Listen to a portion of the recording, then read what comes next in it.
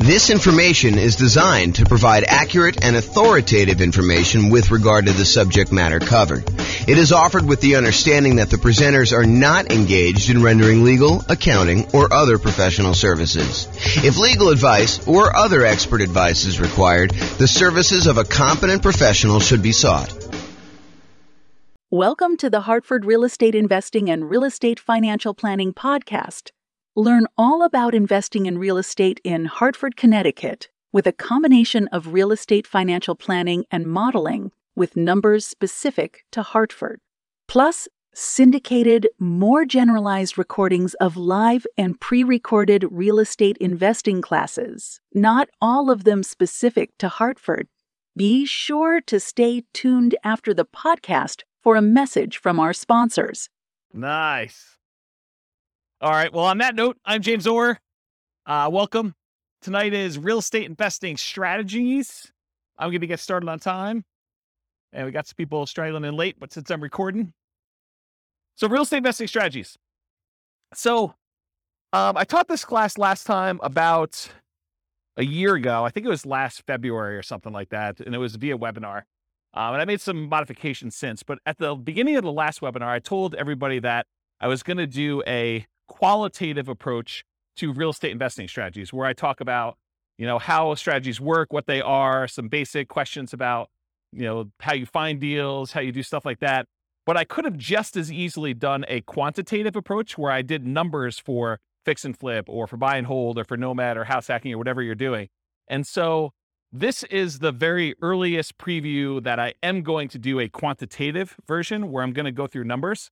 So tonight, if you think about it, tonight is more like an overview of what all the different real estate investing strategies are and an overview on like how they work and everything.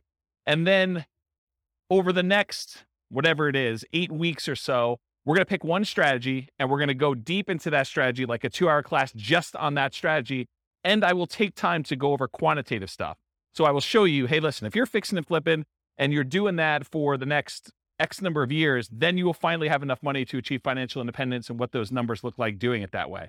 For tonight, though, it's not numbers, but eventually you'll be able to see a list of all the different strategies and some variations on those for each one of those 2-hour separate classes. And you'll be able to see how long it takes you to achieve financial independence for each one. And then you can compare and say, oh, if I do house hacking, it's this number. If I do nomad, it's this number. If I do buy and hold, it's this number. If I do fix and flip, it's this number. And then maybe I add some variations in there and like, what if I do a little bit better in fix and flip? Or what if I get a little bit more in rent or things of that nature? So the thinking is tonight is more qualitative. And then the next 8 classes or whatever it is, I put them on the schedule. If you guys can look at the group there, you'll be able to see them. And that's going to be more quantitative. At least that's the plan right now, subject to change. Okay, so here's the list.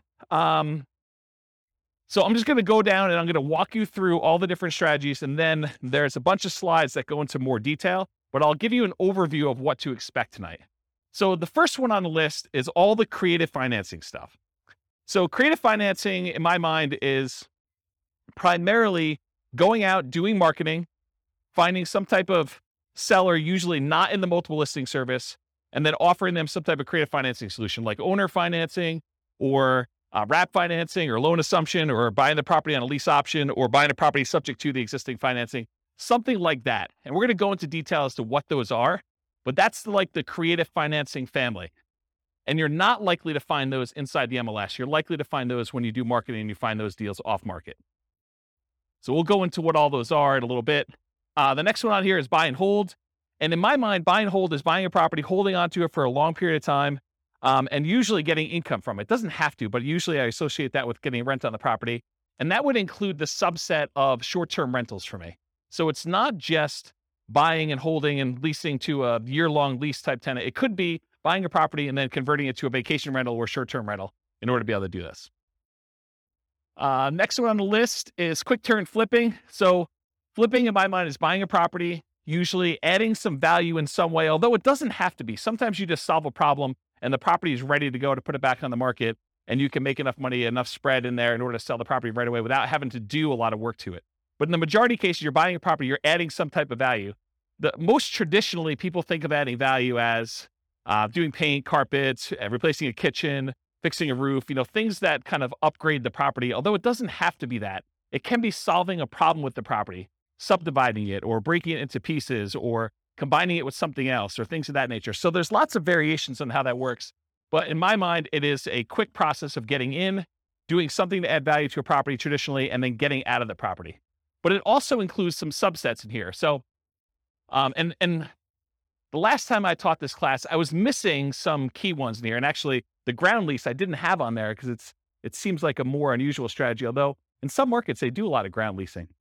But anyway, I digress. So there were some that I was missing, and some of them that are missing are right here. So I added to my list since the last time, live-in flips, because some people actually ask me, so what about when you go buy a property that needs fix up, you move in, and you're doing the fix up over the next 6 months or a year or 2 years, whatever it takes in order to be able to then convert the property to a rental, or maybe you just fix it up and eventually resell it and buy another property.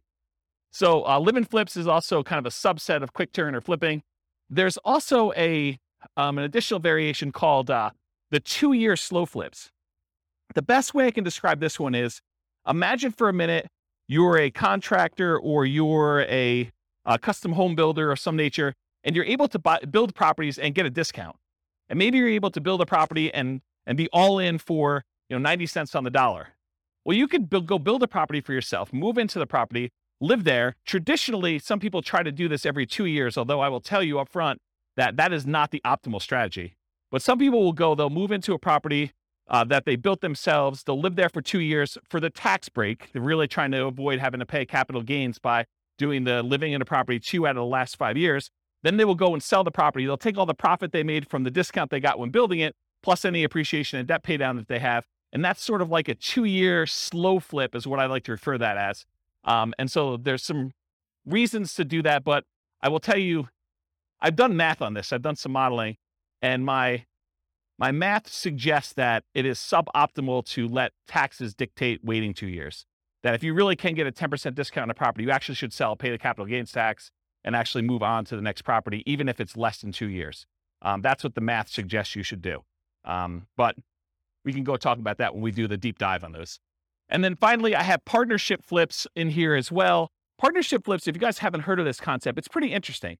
Instead of having to go out and find a deeply discounted property that you're going to buy at a big enough discount to do all your holding costs and to do all the repairs and everything, and then to go resell the property, with a partnership flip, instead you go find a seller who doesn't want to do the work themselves, but they're willing to split the profit with you if you come in and you actually do all the work on the property and then you sell it together. So you don't even have to take ownership of the property. In that case, you just partner. You're almost like a general contractor that says, look, I'll go hire my guys. I'll go do all the work. I will go put up the money for the repairs and all this stuff. And then we will then share in the profit that we're going to make on the deal over a set price that we agreed to at the beginning. And so it's an interesting kind of sub fix and flip model to do it that way. Does that make sense? All right, so that's all the quick turn flipping ones. So Nomad, is there anyone here? Oh, I'll just do it for the recording anyway. So Nomad is the process of buying a property, usually as an owner occupant, usually with like a low down loan, like a 3.5% down or a 5% down loan. Sometimes you could do 0% down if you're doing VA or USDA. And you buy a property, you move into the property. You have to do it as an owner occupant in order to get those financing terms. But you move into the property, and according to the terms of the loan that you do, you are required to move into the property and live there for a year. So the lender requires you live in the property for a year. Once the year is up, you buy another property, you convert the last one to a rental property, and you acquire a new one that you move into. And so you can acquire, if you think about this, if you had 20% to put down on a property, by doing the Nomad strategy, you could actually buy 4 rentals for the same 20% down payment. So you do 5% down for the first one, 5% down for the second one, 5% down for the third one, 5% down for the fourth one. And now instead of having, whatever the property values are, if it's a $400,000 property, now instead of having one $400,000 rental that you put 20% down on, now you have $1.6 million, 4 times 400 worth of real estate that you have an asset base that's growing. You have 4 rentals that are all growing and going to eventually be paid off and you'll have cash flow on. So that's what the Nomad strategy is. And you could do this. You can repeat this for as many rentals as you want. There's no loan limit for owner-occupant rentals. So you hear about sometimes, not being able to get more than 10 loans if you're going to be an investor before you have to go to some type of portfolio loan or some type of more unusual loan product. Well, with the Nomad strategy, since you're buying properties as an owner occupant, there is no limit on the number of owner occupant loans you could do. You can buy your 11th property as an owner occupant, live there, and actually get a 5% down loan. So interesting that way. Then there's a whole bunch of sub versions of Nomad. There's Nomad by proxy. Nomad by proxy is when you have someone else go and Nomad for you. And actually, Dwayne kind of is one of the people that was suggesting we teach a class on this. But the idea is, let's say your grandparents want to move into the area because they want to be near your grandkids. Well, if you can convince your parents, the kids' grandparents, to actually Nomad on your behalf, maybe you even provide the down payment. They actually are the ones moving every year, and you're buying a new house. So it doesn't have to be you that moves into the properties. It could be a family member, it could be your kids. You could decide, hey, while you're in college for the next 4 years, you are going to move 4 times. And I'm going to help you with down payment, and I'm going to be a co-signer on the loan, but you're going to be the one living in the property. And so you can actually acquire 4 properties over 4 years without you being the one that moves using the Nomad by proxy strategy. Then you can also do Nomad where you house hack. So you move into a property and maybe you rent out a room, or maybe you buy a duplex for the first one, or a triplex or a fourplex, and you have roommates, or you have like housemates in the units next to you while you do this. And so Nomad with house hacking is combining the Nomad strategy where you're serially buying houses, sequentially buying them 1 a year, with another strategy of like house hacking. Nomad to short-term rental. This is a new one that a lot of people may not have seen before, but one of the challenges we're seeing, at least in our market here in Northern Colorado, and probably across the country, is this: prices have gone up so much and rents have gone up, but not quite as much as prices. And interest rates have risen such that it's getting harder and harder to cash flow on properties, especially when you're only putting 5% down. And so one of the solutions to that is to actually Nomad into a property, live there for a year, and maybe even during the year, you actually rent it out, vacation rental by owner, or Airbnb or something like that. Where you are buying the property and you're doing short-term rental in order to get some income on it. But then maybe after you move out, instead of converting it to a lease with a 1-year tenant, you can get a lot more income and net a lot more income if you convert it to short-term rentals. The challenge is you probably need to pick slightly different properties when you're nomading originally. You might not want to do, property on the outskirt of town where we've been buying a lot of nomad properties lately. This might be one where you're willing to pay a small premium to have it more in town in a more walkable part of the area. And you pay a premium for that. So you want to make sure that you got your strategies right, but you could then convert those to more of a short-term rental after you nomad in the property. And that could help solve some of your cash flow problems until rents increase enough where it's no longer an issue. And then you could reduce your workload by not having to manage those short-term rentals and convert them to long-term rentals. So does that make sense? So there probably are regulations, and I don't know what they are. So we'd want to go check in with the city and find out if the one that you're considering is able to be converted to a short-term rental. And in some cities, they're requiring licensing to do that. Some cities, they're requiring you, pay the lodging tax or whatever it is. So you need to do the equivalent research in whatever market you're in. I don't know the numbers for Fort Collins. That's not something clients of mine have done. But I think the strategy is to find ones where you can do it. And it might be a property that is already licensed, that maybe the license passes with the property.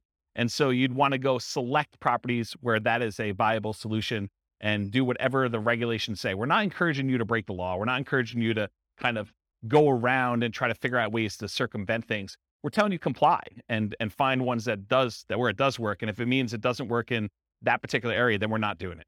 So that's what I would say about that. And so one of the reasons why I'm reluctant to give very specific answers in some of these things is these things change over time.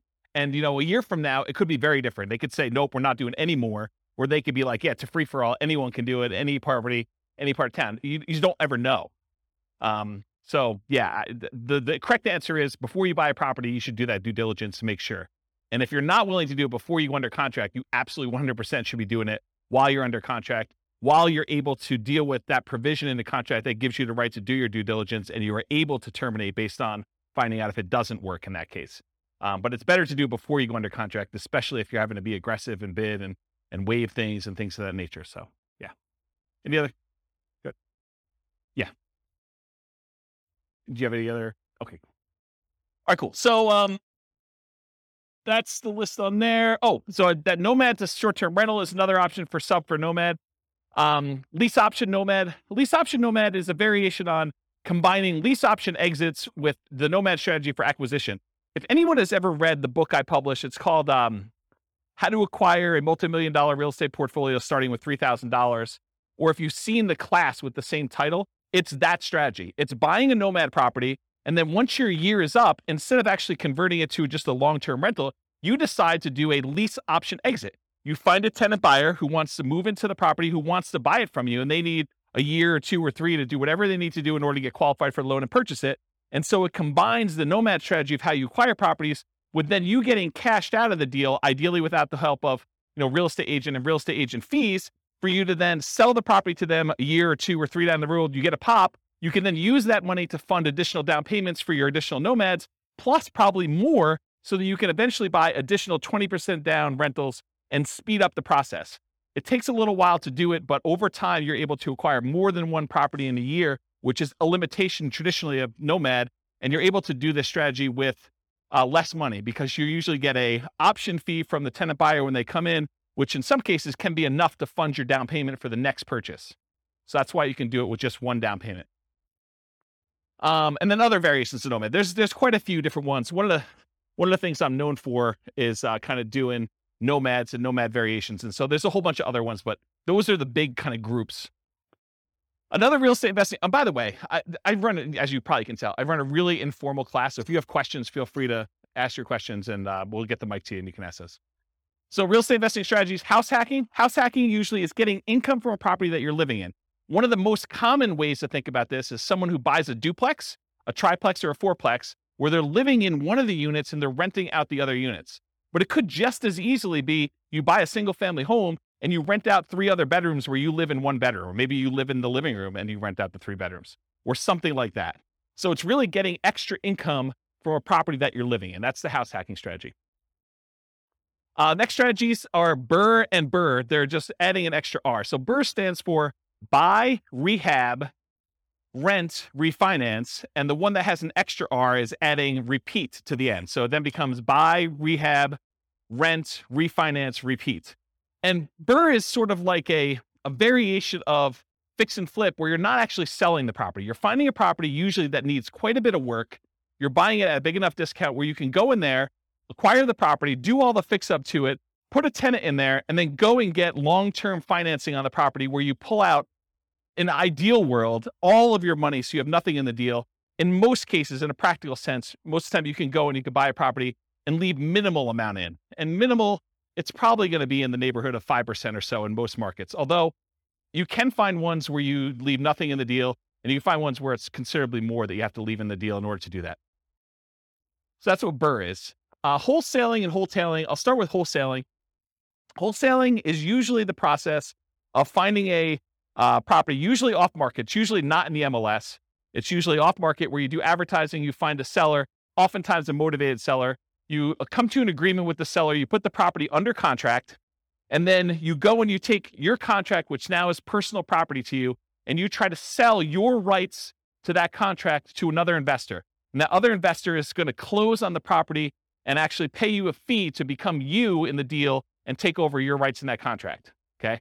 If you think about it, wholesaling is very similar in a lot of ways to what a real estate broker does. So a real estate broker goes out, they have to find a seller who wants to sell a property. They come to an agreement with that seller over what price they want to be able to sell that property for. And then that real estate agent, often with the help of the other real estate agents in the market through the cooperative agreement of the MLS, but a lot of times that real estate agent will go out and they'll try to find a buyer. And then when they sell the property, they get paid a fee. The difference is a real estate wholesaler is actually not representing either party in the transaction. They're acting as a principal, and they're selling their personal rights to the contract to someone else to close on the deal. A real estate broker has obligations to the seller or obligations to the buyer, depending on how their contract is structured. And so they're representing one of the parties in the deal, and they're acting as a middleman, right? They're getting paid a fee to do that. So one of the things I will bring up is, if you want to do wholesaling and you're going to go out and you're going to go find a seller, and it's not just any seller, it's a seller that wants to sell a property at a big discount. And then you got to go find a buyer. And it's not just any buyer. It's a buyer who wants to buy an investment property. You know, sometimes at a big discount. Sometimes it's because it needs a lot of work and it can scare a lot of buyers away. But if you've got to go do the work of finding these rare sellers and finding these somewhat rare buyers and then get paid a fee in the middle for doing that, why not just become a real estate agent and actually go find any seller and then have other real estate agents in the market come find their buyers for you, where you still get paid a fee. Sometimes it's as much as you'd get if a wholesaler. Sometimes it's more. Sometimes it's a little bit less. But then you don't have to do both sides. You can only do one side. In fact, if you want to just go find all the investors that want deals, you could just represent the buyers finding deals for them. And you don't have to go find the sellers, or you can just find the sellers and do it. So I don't know. You're welcome to wholesale, but I've got some different thoughts on that. And the wholetailing is the same idea of wholesaling, except instead of it finding a real estate investor buyer on the other end, a lot of times you're finding a great deal and you're selling it retail to a traditional buyer who's probably going to go live in the property. And so wholetailing is like wholesaling, except you're selling it to a retail buyer. Any questions on any of this? I'm going really fast because I know that I've got a lot of ground to cover. So if I'm confusing anybody, I know some people in this room could teach this class, but I know there's other people that I don't know. And so I don't know what your level of experience is. So if we got questions, let me know. Okay. All right. Options and option auction. So you can go and acquire an option to buy a property. This is not lease optioning where you're leasing the property and you have the rights to buy it. This is just the option where it says, hey, look, I want to be able to buy your property for you for a specific price sometime before a specific date. And so you get the rights to be able to acquire property at a pre-agreed upon price for a specific period of time, often for some money. And so the example I like to use, which is an easy one to understand, although most of them are not this clear cut, but imagine for a minute, you think, or you know that Walmart is coming to town, and you know of a property that the person who owns it does not know about Walmart, and it's not imminent. Walmart may come to town in the next 3 to 5 years, okay? So they're like, hey, look, my property is worth $200,000. You come to them and you say, look, I'll give you $500 for the rights to be able to buy your property for $300,000, $100,000 more than what it's worth today, anytime in the next 5 years. I give you $500 today, and I'll be able to buy it for $300,000. And they think to themselves, it's only worth $200,000 today. This guy wants to give me money to be able to buy it for $300,000. Even if they bought it for $300,000, that's a deal. I would take that. And so they think to themselves, $500, that's free money to me. And they sign an option agreement. Well, 3 years later, Walmart comes into town and you're the holdout. The lot that they want, the corner that they want in town is the one that Walmart wants to build on. And Walmart's coming in and say, look, what's it going to take? And you know that they'll buy it for $400,000. So now you exercise your option. You buy it from the guy for $300,000 because you had enough foresight to get it under contract with an option agreement. You gave them $500. And now Walmart is willing to pay you $400. So you buy it for $300, you sell it to Walmart for $400, and you made $100,000. What happens if Walmart didn't come to town? Well, you're out $500. Okay. So that's the idea behind an option. Now there's a variation to this. It's the option auction strategy. This is another cash flow strategy if you're looking to make money in the short term. So the idea is you go out, you do marketing, you find some type of seller who's somewhat motivated. You come to an agreement on terms for a price that you have an option to buy the property from them for. You get your option in place with the seller. Then you go out and you do a marketing blitz where you do, there's a book on this. I think it's by Bill Efros, I think. It's a 7-day sale. And the idea is you go and you do a marketing blitz for a week or a weekend, and you basically have everyone come through an open house. And then on Sunday night, you ask people who is interested in bidding on this property, and you run an auction in order to sell that property to the highest bidder via, round robin telephone that evening. So basically you call up the first guy, says, the bidding is going to start at $200,000. And it's usually below market where you started at. Would you like to bid $200,000? They're like, yes, great. You call the next guy in the list. Would you like to bid $205,000? Yes. Okay, great. You keep moving around until people drop out, and whatever the price it gets to, as long as it's above your reserve amount, your minimum that you have, then you sell the property, you sell your option to them, and they close on the property and they buy it, and you collect the difference between the numbers. So that's what option auction is. Come on and have a seat. So that's what option auction is. To be kind of comprehensive, I put in here real estate investment trust. It's sort of the odd one out, right? Because a real estate investment trust is not as much a real estate investing strategy as it is a very passive, you're participating in someone else doing some type of large scale real estate syndication. And so you come in, usually through a stockbroker, you pay some money in order to become one of the cash partners in a deal in order to acquire, usually like larger buildings or larger apartment complexes or things of that nature. And so that's what a real estate investing trust is. I put probate on here. That too is also kind of a weird one because it's not as much a real estate investing strategy as a source of deals. And I wanted to sort of be comprehensive about it because it didn't really fit in with everything else. But you could go to state attorneys or probate attorneys, and a lot of times they are dealing with the estate and they don't want to have a piece of real estate in the estate. They want liquidity. they want to have the money to distribute to the heirs instead of a piece of property, especially if it's a large portion of net worth and they can't evenly divide it pretty clearly. So a lot of times they'll go and they'll want to sell a property, and you could come in as a real estate investor. And sometimes these properties, because a lot of times it's elderly people that haven't maintained their property appropriately, they need work or updating. And so it sort of can be an option for a fix and flipper or a burr person or someone who wants to, maybe even nomad into it or something like that. But it's more of a source of deals. So you can get the list of people that are in probate. Probate's when someone dies, in case you didn't know. So someone passed away, they go into probate, and their estate needs to get distributed. So that the process of distributing the assets is called probate. So you can go find those deals that way. And then they have to publish that in the paper. So it becomes a public list. So it's a source of places you can market to. Short sales and foreclosures. Again, this is just a source of deals. I mean, short sales is when a seller needs to get the permission from the bank to pay less than what the balance on the mortgage that's due in order to facilitate a sale. So let's say you have a $400,000 property. Someone owes $400,000. In order to be able to sell the property, the bank has to say, hey, I'm willing to accept slightly less than $400,000 in order to get this sold. Otherwise, it's going to go into foreclosure. We saw a lot of these during 2008, 2009, 2010 kind of era. And since then, we haven't seen very many at all. But this may come back, right? It may come back at some point in the future. So really, that's a strategy where you go and they're usually listed inside the multiple listing service because the real estate agent is usually listing it for the seller, and the seller has gotten permission or will get permission from the bank to accept less than what's owed in order to let a sale go through. And so that's a way to get properties that way. And then foreclosures is once the bank has to take ownership of the property back. So they will foreclose on the property in order to get ownership from the seller who is not paying on their mortgage. So now the bank owns the property. In most cases, during the foreclosure process, there's a foreclosure sale, a lot of times at the courthouse, and the bank will have to bid to get their property back, or other people can bid more than what they owe and try to buy the property that way. But if the other people don't bid it up, then the bank actually forecloses. They take ownership of the property, and then they usually turn around and list it in the MLS as a foreclosure. It's a bank-owned foreclosure inside the MLS, and then real estate investors or anyone can go in there and buy those properties from the MLS, but they're bank-owned. So I think I covered all those. So tax liens and tax deeds. So you could go, if you don't pay your property taxes, the county wants the money that you would otherwise have from property taxes in order to be able to do their good work, do their roads and schools and all that other stuff.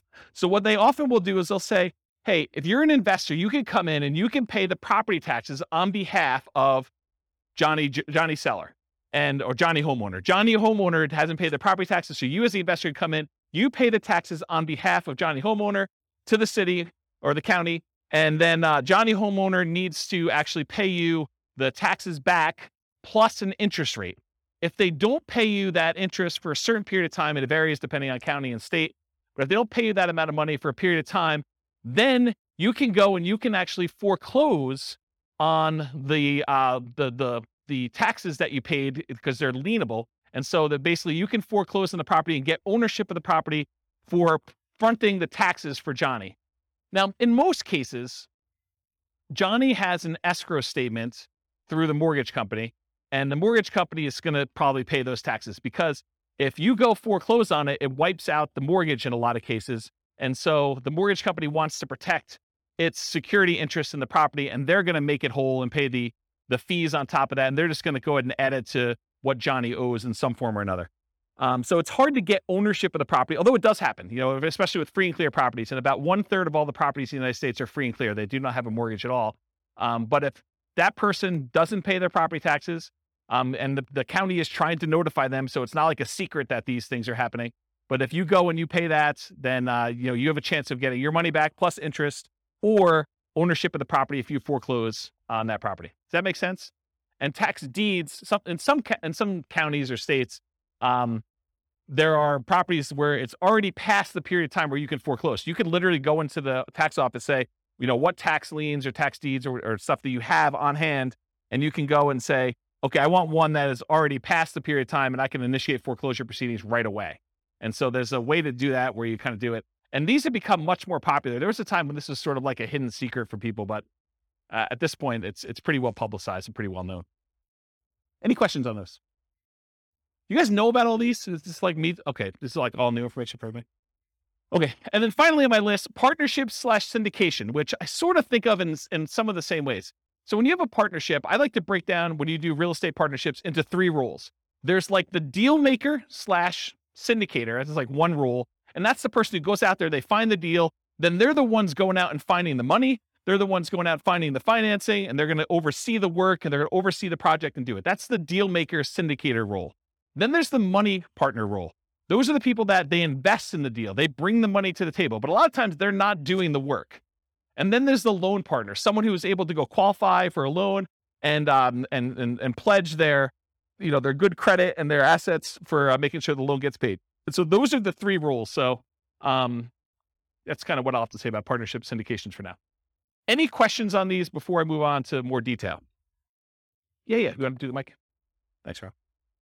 So in today's Is it on? So in today's crazy market, Yes. which one of these strategies is usable right now? Yep. And then when the market turns, Mhm. which one of these strategies would be good to implement? Really, really good question. And it depends. So it's more nuanced than that. Part of it depends on what you want to do. Like for me, I'm not looking to generate income. So I can eliminate a whole bunch of the income generating ones right away. I don't want to do the labor of fix and flips. I don't want to go out there and do all that work. I definitely don't want to go do wholesaling, right? So even though those strategies could be good strategies now, which right now, they're probably not because the market's so hot, but they could be good strategies, especially as the market transitions. I'm not willing to do those. So part of it is personal preference and what you're looking to get out of it and what you're looking to do. So that's one of the kind of selection criteria.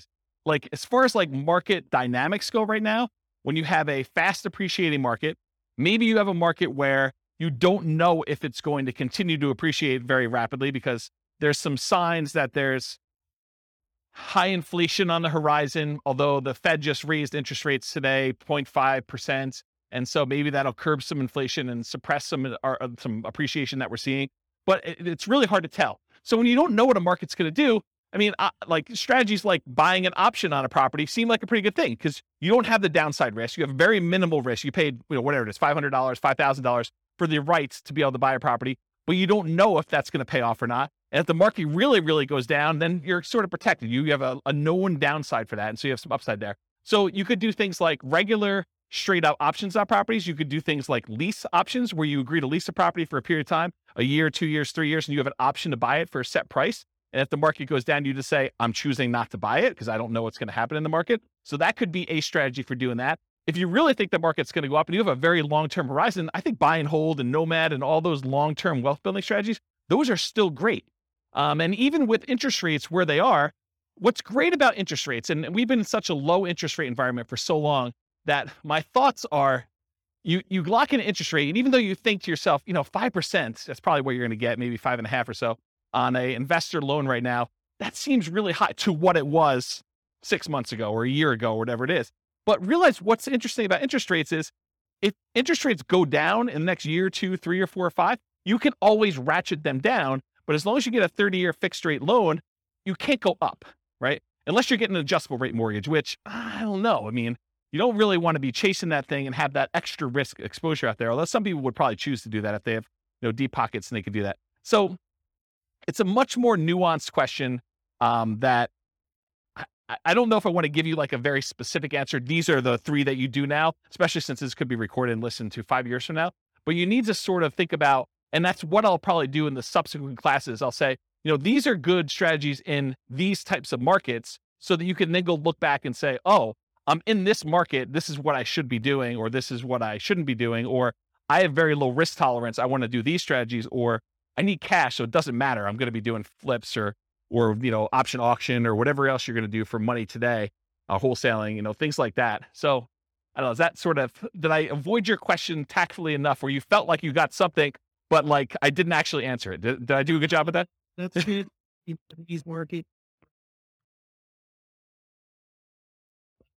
Looking at other investors, they say, oh, in this kind of market, you want to, it's like conserving or I don't think this is a conserving cash time. I think in periods of high inflation, anyone who's holding cash is losing ground. Yeah, I think buying assets that go up in value, I think those are things. I think the tricky part is a lot of times we can't, at least in our current market in Northern Colorado, at our current interest rates, current prices, current rents, it's hard to make properties cash flow. And so I think that's the challenge for folks. If you're trying to acquire for cash flow, it's tricky right now. It's tricky to do. And so what do? Do you put more down? Do you just kind of consider the negative cash flow as part of your down payment? What's the strategy there? And that's a personal preference thing. I don't think you could tell somebody you always do this. So that's how I would kind of answer that question. Yes, sufficiently vague. Yeah, absolutely. Perfect. Yep. Yeah. All right. James, what I've noticed is a trend that's happening right now Yeah. is that a lot of us, when we were doing lease options, owner carry, owner financing, that kind of stuff, Right now? we just can't do them right now because the seller really has options, which is sell. Oh, right now, the market's so hot that a seller can basically put it on the market and get above thing. But we're entering a golden age, because the golden age that's coming is all of these really low interest rates, all the options like lease option, wrap financing, subject to, that's coming. We need a softening of the market where now this becomes an option for sellers. Our solutions become options. Is that where you're going with that? Yeah. So what I've seen is a pivot where a lot of people have moved over to master leases in particular, where they're going in on a master lease and attaching it to it. They're creating a performance lease so that no risk at all, essentially being a property manager and keeping 10%. But they're also attaching a right of first refusal and or an option to purchase it in the thing. So I'm seeing a lot of that. And those are exactly the same people who were doing a lot of lease options before. But it's just kind of interesting. They're trying to position themselves for that golden age, which is coming in 2 years' time, right? Yeah, I don't know if it's 2 years, but yes, I think we're coming into a period where, for the last, whatever it's been, 3 years, 4 years, we've seen these extremely low interest rates.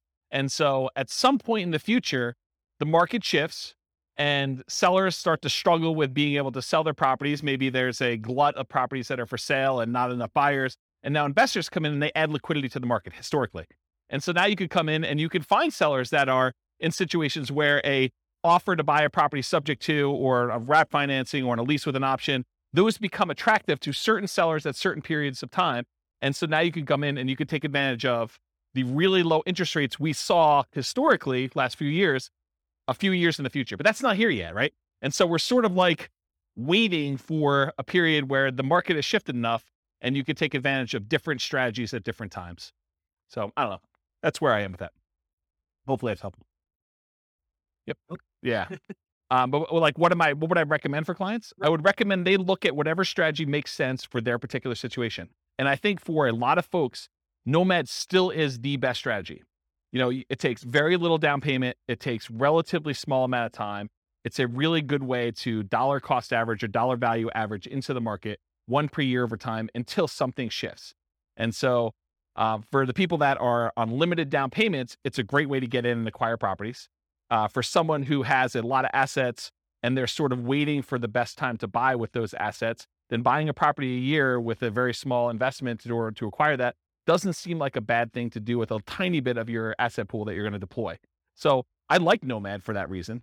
If you're trying to like, hey, I've got $1 million or $2 million or $5 million and I need to place it because I don't like the risks of the stock market right now or whatever else I've got, and I got to put it into real estate, it's a tricky time because it's hard to produce cash flow unless you put a lot more down. You're buying properties all cash or you're putting 25, 30, 35% down, at least in our market. In other markets may be different, right? So it depends on the client and what they're doing. You're a real estate broker. You sort of know this. The thinking is you have to go to the client and find out what they're trying to accomplish and say, these are the options that you can do based on what you're trying to accomplish. This one's not amazing right now, but where else can you do better than, and you tell them what the numbers are for that deal at that time in the market right then, right? So we run numbers with Nomad right now. Cash flow is really negative, right? When you kind of do it in our marketplace, but you look at the overall return. Can you beat this? And where can you beat it? Long term.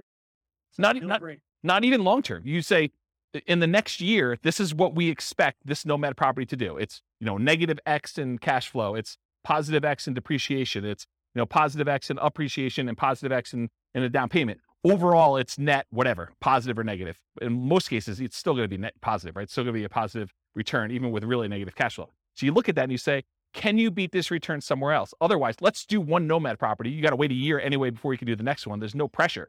We can just, if the market changes and we have to shift, not a big deal. You have a property. You could live in it. You could sell it. You convert it to a rental. You could do short-term rental, whatever you want to do with it. Now you've got one asset. Then we decide, we go out 9 months into the future and you reevaluate the kind of playing field at that point. You say, okay, I've got this amount of down payment. This is what the market looks like. This is what interest rates are. This is what rents are. This is what prices are. What can we do? And so I think you then look and you make decisions. Unless somebody has a lot of money and they're trying to deploy it right away, that's the big risk of what do you do with all of it? Do you space it out? Do you make one big investment and try to acquire a whole bunch of properties? Are you trying to buy some big multifamily, which is hard to do in our marketplace and cap rates are kind of wacky right now to begin with? I think so. I think they're slowing down because it's hard to even get deals. The last 6 months in our marketplace, probably longer than that, but the last 6 months in our marketplace, we've seen people bidding on properties where there were 20 offers. And it's hard to do 5% down for Nomad and make up 10% additional in price as a down payment. Now you're at 15% down, right? I'm rounding, but it's more than the 5% down. So it's hard to do that in this marketplace.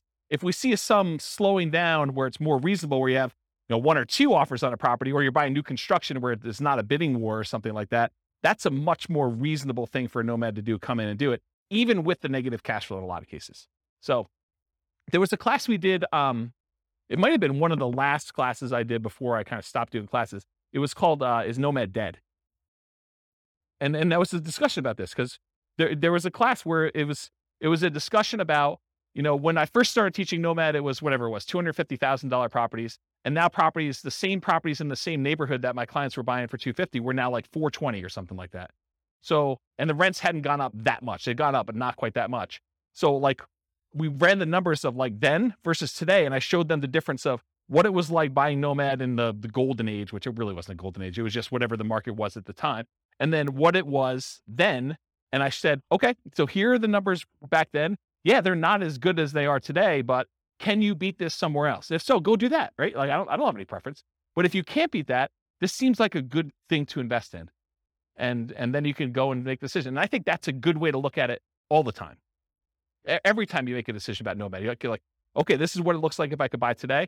Should I do that? Or can I do something else? Can I go buy Dogecoin, or can I go buy GameStop, or go buy Twitter, or that, Activision Blizzard, with their acquisition or whatever they're doing. Some of this like opportunity where you think, okay, well, I could do better than Nomad. Well, then do that. Okay.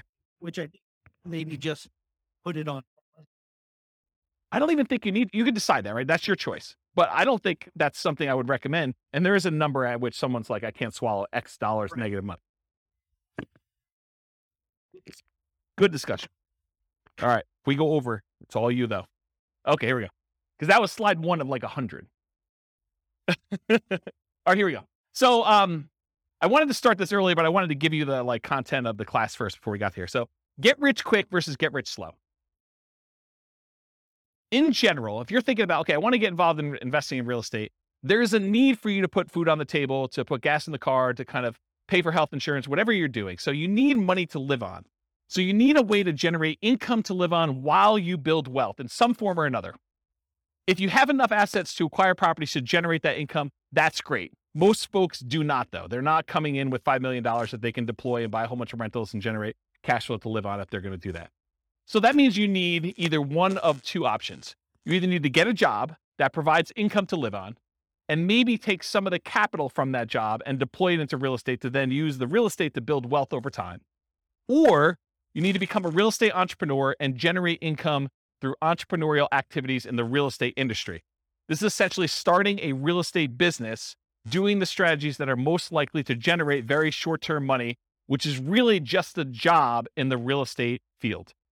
So jobs in the real estate field look a lot like wholesaling, fix and flip, real estate brokerage, things like that generate like money that you could put food on the table in a very reasonable amount of time. Okay. So those are like the equivalent of getting a job. So if you're like, I have a job and I could provide food to live on. Now I'm going to use some of that money to go buy Nomad or Burr or, a property to live in or buy and hold or whatever we're doing here. Or you get a real estate entrepreneurial job and you either use that money to live on and take some of it to reinvest, just like you would from a job. And then you get to kind of cherry pick your deals off the top in some of those kind of positions to do that. Does that make sense? Okay. Then, with all this stuff being said, invest for more passive cash flow and wealth building.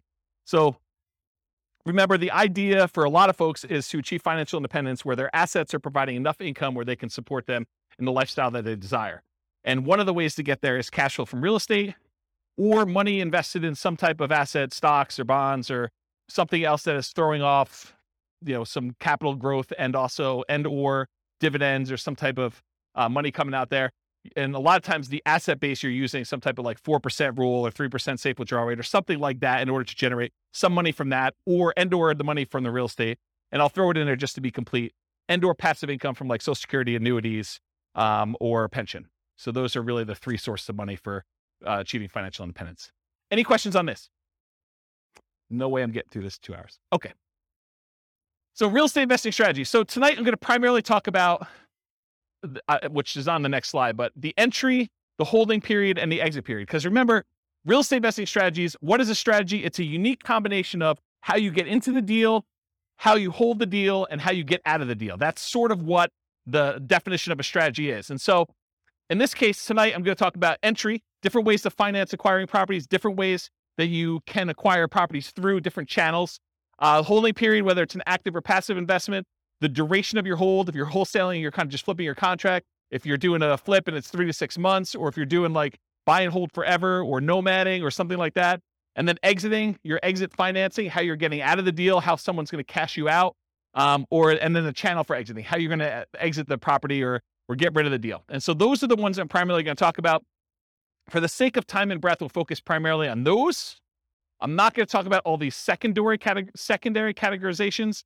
I started putting together a database of all the strategies and then classifying them to a whole bunch of different criteria. And I'll just quickly run through this criteria, but that's really what it is. And a lot of the secondary criteria is what we're going to cover when we do the individual classes. So I'll do a whole class on just buy and hold. I'll do a whole class on fix and flip. I'll do a whole class on nomad. And then I'll cover a lot of these secondary ones. So how much money is really required for them? What's the credit score required? What's the investing style? Are you an investor where you're actually deploying money and expecting to get a return? Or are you an entrepreneur where you're actually doing work in order to generate money through work? What's the stability? Is it passively stable or is it actively stable? Do you have a balloon on a property, which is more of an active stability? If you leave that thing alone, it could blow up on you. Where a passive stability is, if you don't do anything, it's sort of safe. It just kind of hums along and does its own thing. How scalable is it? Is this something that is going to be really hard for you to scale up and do bigger size? Or is this something that is super easy to scale? What skills are required? This reminds me, the skills. One of the things I started doing when I was making this database of real estate investing strategies is I was going to make a list of, and you tell me if this is a good idea. This is why I want to do these live. You tell me if this is a good idea. So I'm going to make a list of all the different things you need to do in all the different strategies. So analyze deals as an example, raise money as one example, hire a property manager, manage a property manager, like all the different kind of like big category things you need to do for every single strategy. And then maybe what I do is I write software that gives you an assessment where you say on a scale of 1 to 5, how good are you at doing all these different skills? And then certain skills apply to more than one strategy. I can sort of give you like a measure of which strategies are better for you based on the skills that you tell me you're good at. And I give you almost like an assessment for becoming a real estate investor. You tell me what you're good at, what you like doing, and I spit back out to you and say, well, these are the strategies based on what you tell me you're good at that you should consider doing. Is that a good idea or a bad idea? Oh, you have questions? That's a great idea.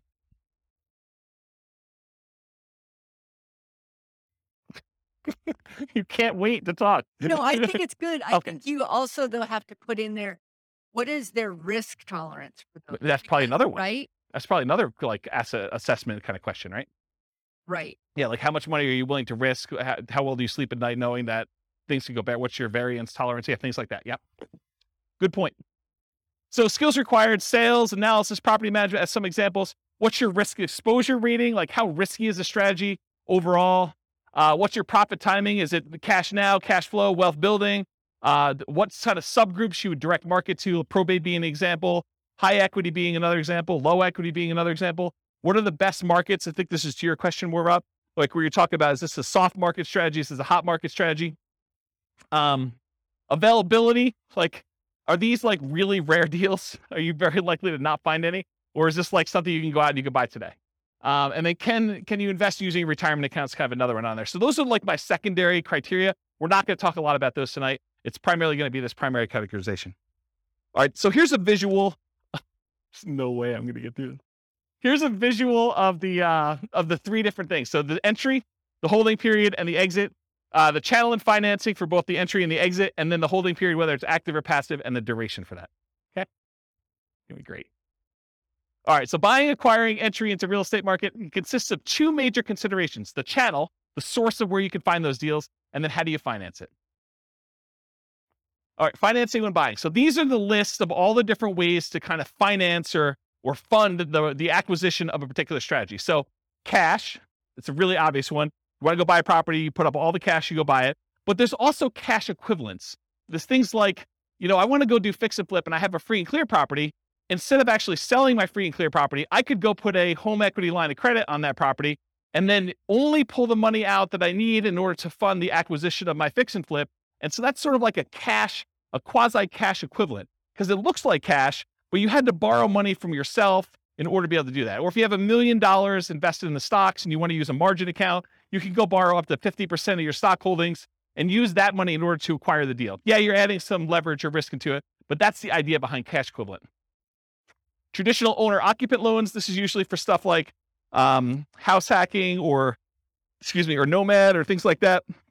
You can get 0% down VA or USDA loans in order to acquire properties as an owner-occupant.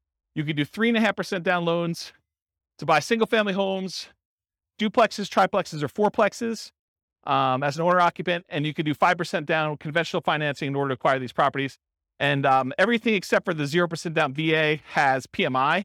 If you put less than 20% down, VA instead has a funding fee, sort of like a prepaid fee you pay up front that takes care of the insurance risk that VA has for putting less than 20% down.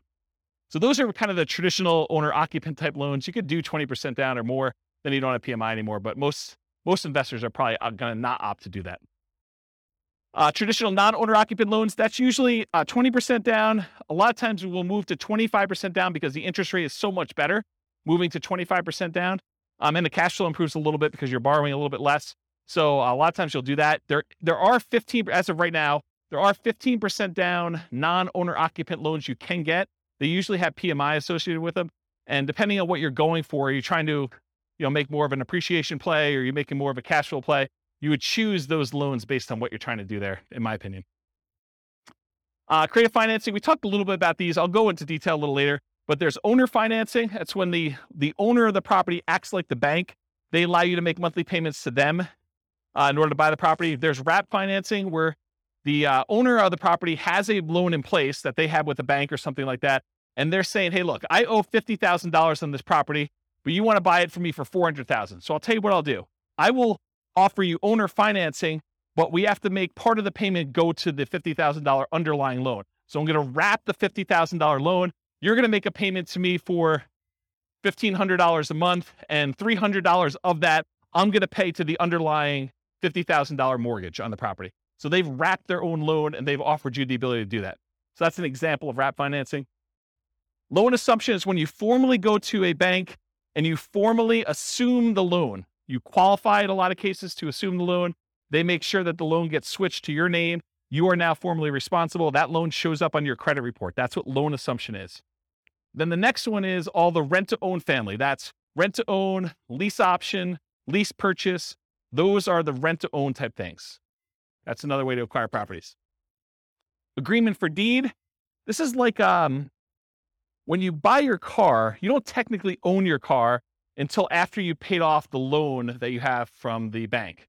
And so this is sort of like the car loan version of buying a house. You have a contract in place, you make monthly payments on that contract, and then when you made all the payments on that contract, then and only then the seller actually provides you a deed to the property that says you own it. Okay. And then subject to. Subject to is where you actually transfer, the seller deeds you the property. You now are the owner of the property because deed signifies ownership. So the seller deeds you the property, but you do not pay off the mortgage. You just start sending in payments to the bank on that underlying mortgage. You do not go to the lender and say, I would like to formally assume that loan.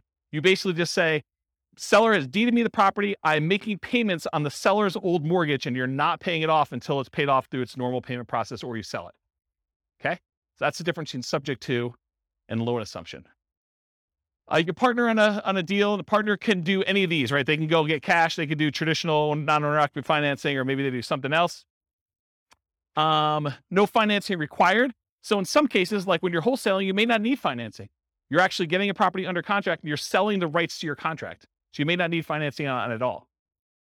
Hard money. A lot of times if you're buying a fix and flip property, you will go get a professional lender who's used to lending on properties that need fix up. And a lot of times they'll do, 70% loan to value or 80% loan to value, or 65% loan to value. A lot of times there'll be points. A point is percentage of the loan amount that you're taking that you pay as a fee up front in order to get the loan. And then there's an interest rate, usually 8, 9, 10, 12, 15, 20%, depending on what the interest rate at the time is and how good you are negotiating and their programs and things of that nature. So that's what hard money is. There's also a version of hard money where if you're wholesaling a deal and for some reason you're unable or unwilling to assign your contract to someone else, you can go and say, I want transactional funding. It's also called dough for a day, where you go to the title company and there's a lender that provides you money in order to close on your deal. And then the very next day you pay it off, or later that afternoon, you pay it off and sell it to someone else. And so you need money, but it's only for like a really short period of time. Transactional funding is the name of that, or dough for a day.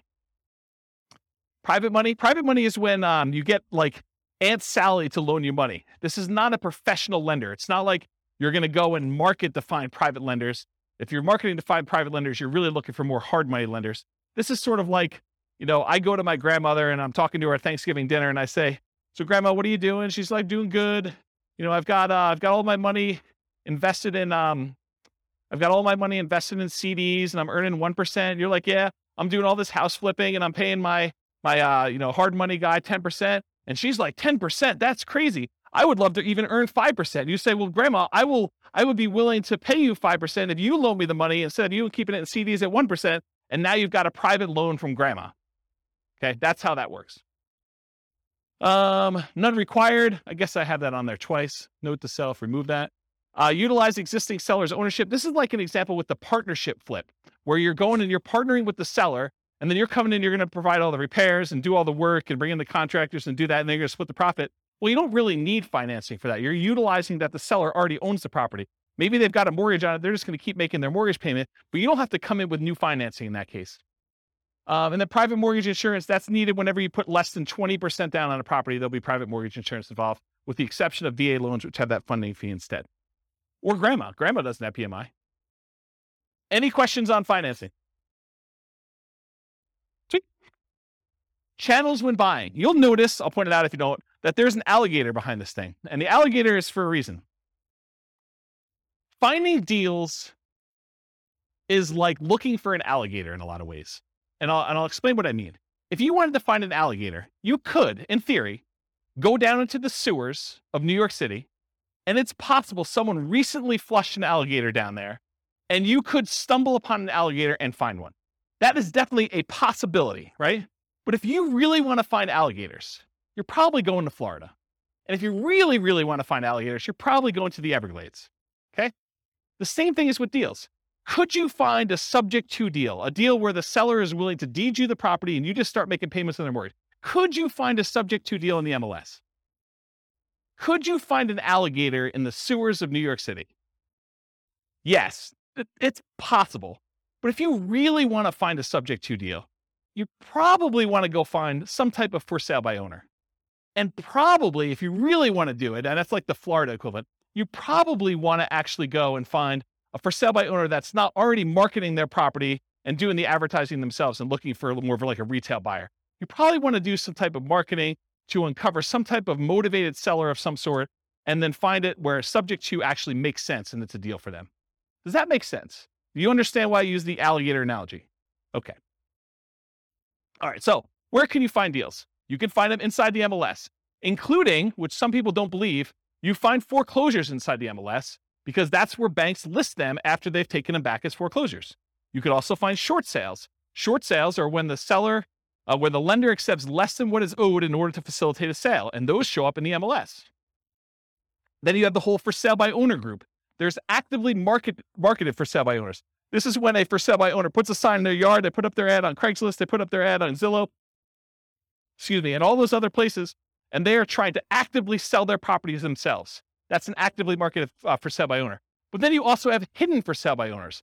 These are properties that are for sale by the owner. There's no agent involved, but you find these through marketing, sending out direct mail, putting up ads on Google or whatever else you're doing, and making a website, doing networking, telling people, hey, listen, if you ever want to sell your house or you know someone who wants to sell, I'm a buyer, I'm an investor, I'm looking for properties that I can do work on and flip or whatever you're looking for. So through marketing and networking are the two ways to find non-actively marketed for sale by owners. You can also find deals from wholesalers. So wholesalers are out there usually doing these stuff, hidden for sale by owner stuff, marketing and networking in order to find deals. That's primarily where wholesalers find deals. And so the wholesalers can be the source of those deals. They become the middleman. They almost become like a subset of the multiple listing service, except they're a one-person MLS. They find their own deals, they put them under contract, and then they're trying to sell their contract to someone else. Tax lien or tax lien sales. Auctions. So when a property is delinquent enough, the bank will start the foreclosure process, and then they will have an auction to bid on basically what they owe on the property or what someone else is willing to bid in order to buy the property. And so there's foreclosure auctions. There's also IRS and other government auctions, like a DEA auction. So if a house gets seized for, I don't know, before it was, growing weed, I mean, you could have your house seized. I mean, until it federally becomes legal, technically could be seized by the DEA for that.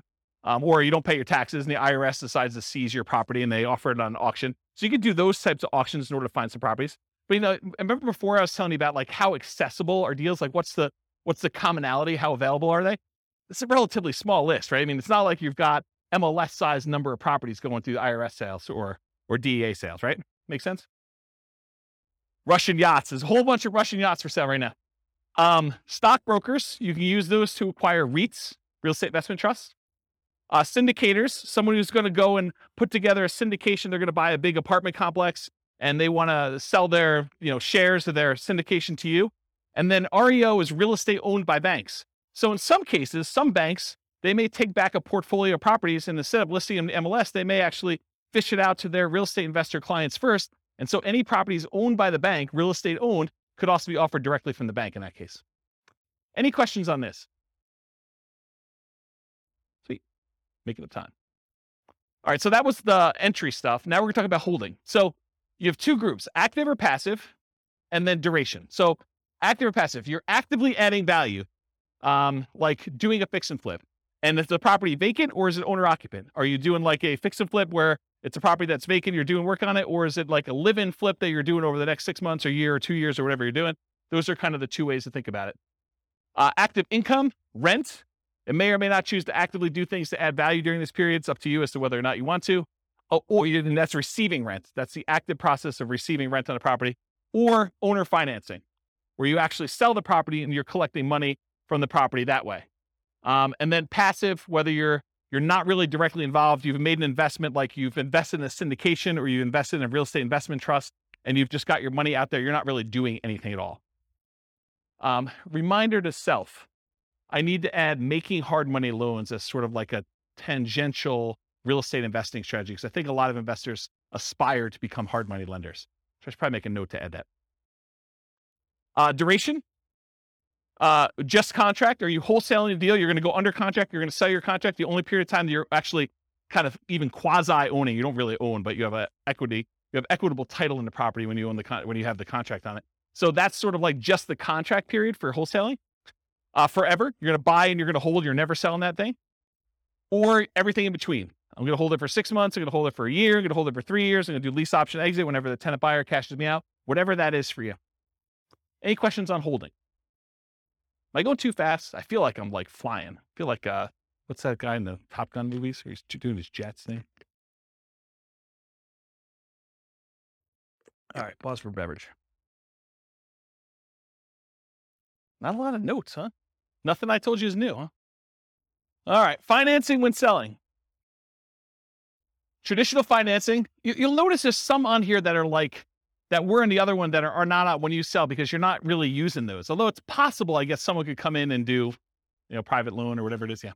So traditional financing when selling, cash, it looks like cash to you. That's what my cash note is. So if someone comes in with a loan, it doesn't matter if they got a traditional loan. The title company is going to give you a check. It's going to look like cash. Owner-occupant, non-owner-occupant loans, the buyers and/or family and/or partners, hard and private money, those coming in, and then all the different creative financing things, depending on how you're exiting. If you're doing like a more entrepreneurial approach where you're out there finding lease option properties and then you're turning around, you're offering the property on a lease option to a tenant buyer, that's sort of like sandwich lease optioning. So this could be an exit strategy for you. It's using kind of like the rent to own and others, lease option exit, but all the owner financing, wrap financing, loan assumption, rent to own, agreement for deed, and subject to, those are other ways to exit the property. Okay. Channels when selling, you can hold it forever, so you don't ever sell it at all. You can sell through others. For example, multiple listing service, real estate brokers, or wholesalers. If you want to be the person that provides the deal, the wholesaler, you can do that. For sale by owner, where you do the marketing yourself, you either actively market it, put it on Zillow, put it on Craigslist, put the sign in the yard, go door to door. You could be a hidden for sale by owner where you don't even know that your property is for sale. Someone comes to you and they want to buy it. You have an unsolicited offer. You could be out networking and someone says to you, I really need a property in XYZ neighborhood. You're like, I happen to own a property there. Are you interested in selling it to me? Are you interested in buying it from me? Sure am. You could offer it at rent to own. You could do lease options, exits to people. You can offer rent to own properties.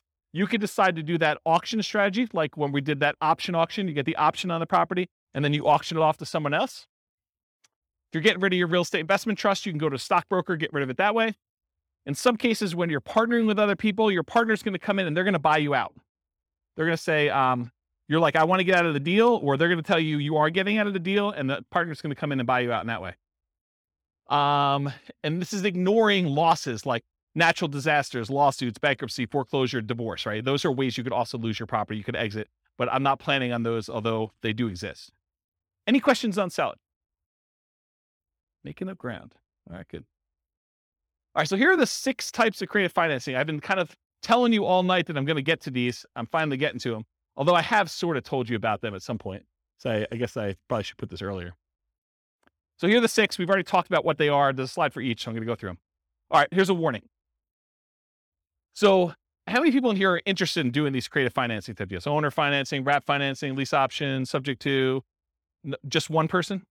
Oh, okay. All right, so if you're going to do these, this class is not enough information for you to do them, okay? Any course you buy online is not enough information for you to do that. You absolutely, 100%, should do a consultation with an attorney in the market you plan on doing the deals and make sure you have the correct paperwork, the correct way to structure the deal so that you don't get in trouble, okay? There's a slide on this coming up, but this is like you're given great power, which with it comes great responsibility. You could really screw somebody over with this. And you could screw them over like unintentionally. You just structure it wrong and you don't realize it, and then something happens to you and it's bad, okay? So you really, really want to make sure, and you don't know what you don't know, right? Like everyone thinks, oh, I did the course, I paid the $1,000, I got the whole thing done. I mean, I got 8 hours of training on how to do lease options. I know everything. Maybe not there, okay? So I strongly recommend you always get the advice of and use an attorney use an attorney on all creative transactions. Now, after you've done 1 or 2 of them, can you probably replicate what they did in most cases? Probably, right? I mean, I think that's probably true. Although there's nuance and differences in each deal, and an attorney may save you from making a mistake on one. If you think of it as the attorney's just an expense of getting this kind of creative transaction done, you could look at it as an acquisition cost. I think that's prudent to do. So these can be complex, highly nuanced transactions. If done incorrectly, you can get you in expensive trouble. Whatever it is, $1,000 or $2,000 you pay for an attorney to do it right could save you $500,000 later. So that's a good return on investment, in my opinion. All right. It has to be win-win or no deal. So with great power comes great responsibility. It's from one of the Spider-Man movies. I forget which, but I think that's an appropriate thing to say here. Yes, you probably could structure deals that are not win, where you take advantage of people, especially people in sort of like rough situations where they've got things going on, where they're motivated to sell a property for whatever reason. They may not be thinking clearly. They may be in a position where if you were unscrupulous, you could take advantage of them. And for all of you that are local, if I hear about you doing something unscrupulous, if I hear you took advantage of somebody, I will do everything in my power to ruin your business. I'll just tell you straight up, okay? You'll be removed from this group because I don't want someone looking up your name and saying, oh, so-and-so is part of that investor club. They must have learned how to do this crazy, stupid stuff from there. And I'm going to go ahead and assume that James taught it to him and all that stuff. So our community is small enough that you will be removed from the group, but it will not end there. If I find out that you did something unscrupulous, I will go out of my way to say, do not do business with so-and-so. And it will get ugly. So I'm just telling you up front, don't do it. Okay. You'll be banned from meetings. You'll be removed from a member. I banned, I think it's 13 people at this point from the group, in case you're wondering. You should only do deals that are win-win for all involved. It should be win-win or no deal at all. Does anyone have any questions on that? This is your chance to ask me. Yeah, exactly. All right. No questions? Wow, it got really silent in here. Like, you guys are like, holy crap. I mean, you got to understand, you guys don't pay for these, right? So there's zero incentive for me to keep you around. You guys understand that, right? Like, I'm like, this is sort of like, you're coming here for free. If you're going to do like bad stuff, I don't want you here. And I'm not losing any money by having you not be here. Right? You get that. And in fact, you could hurt me. So there you go. All right. Now that I've kind of gone down that dark hole, what are the benefits of financing? Why would you want to consider doing these types of deals? So little or no down payment required.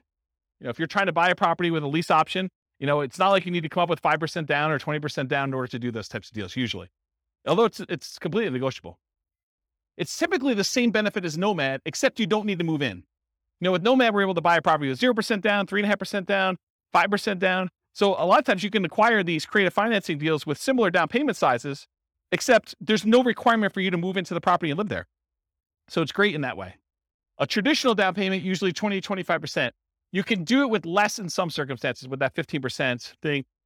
If you're doing more traditional, like non-owner occupant financing.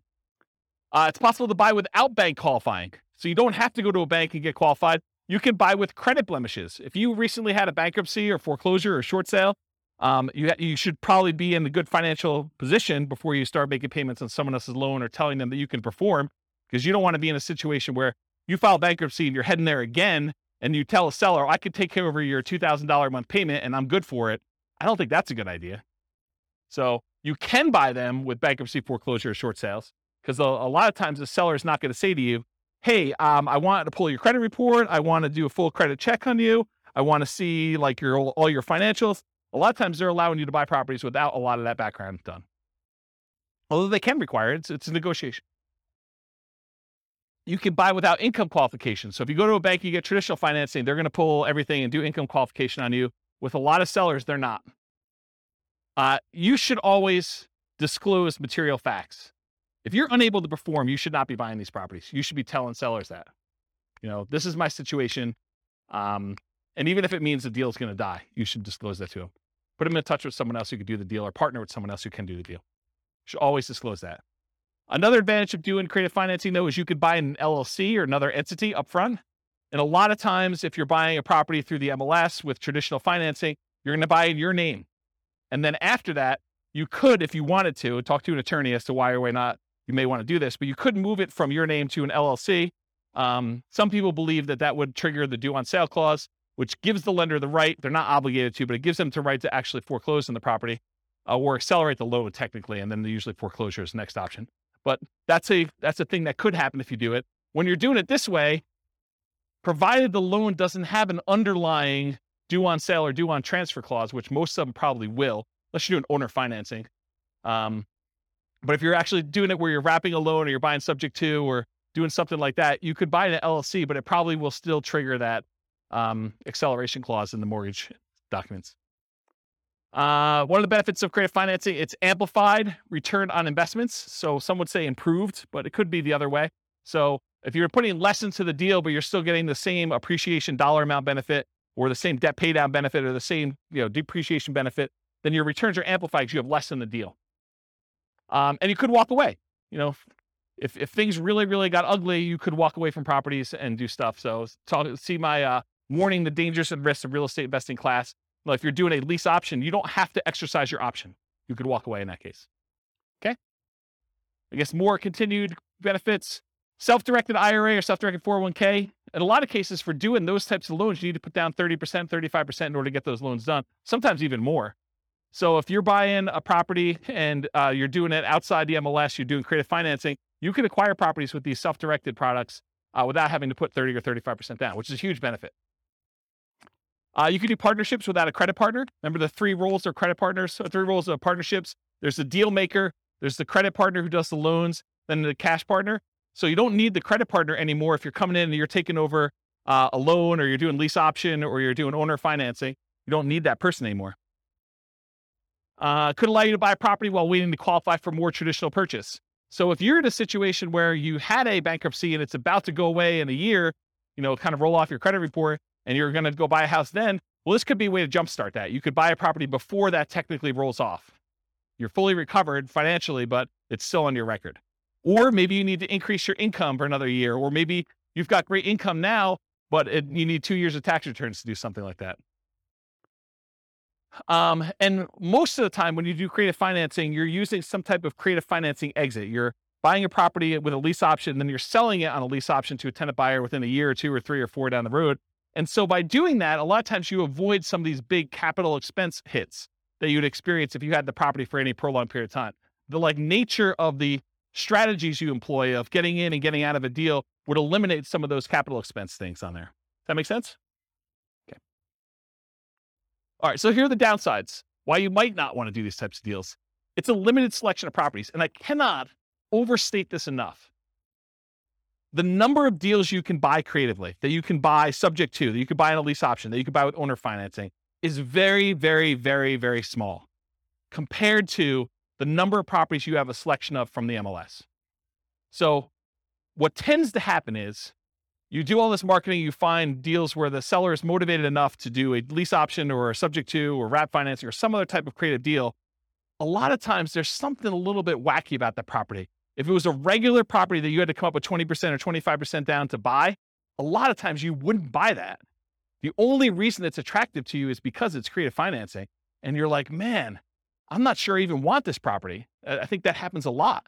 And so you need to make a decision as to whether you're going to spend a lot more on marketing and have a lot less deal flow, or if you're willing to take on kind of like, I don't know, instead of like an A-class property or an A-plus type property, maybe, and this is not like the A-class property where it's like good neighborhood. It's like, I'm sort of just grading them as overall investment, right? It's not like an A investment. It's more like a C minus.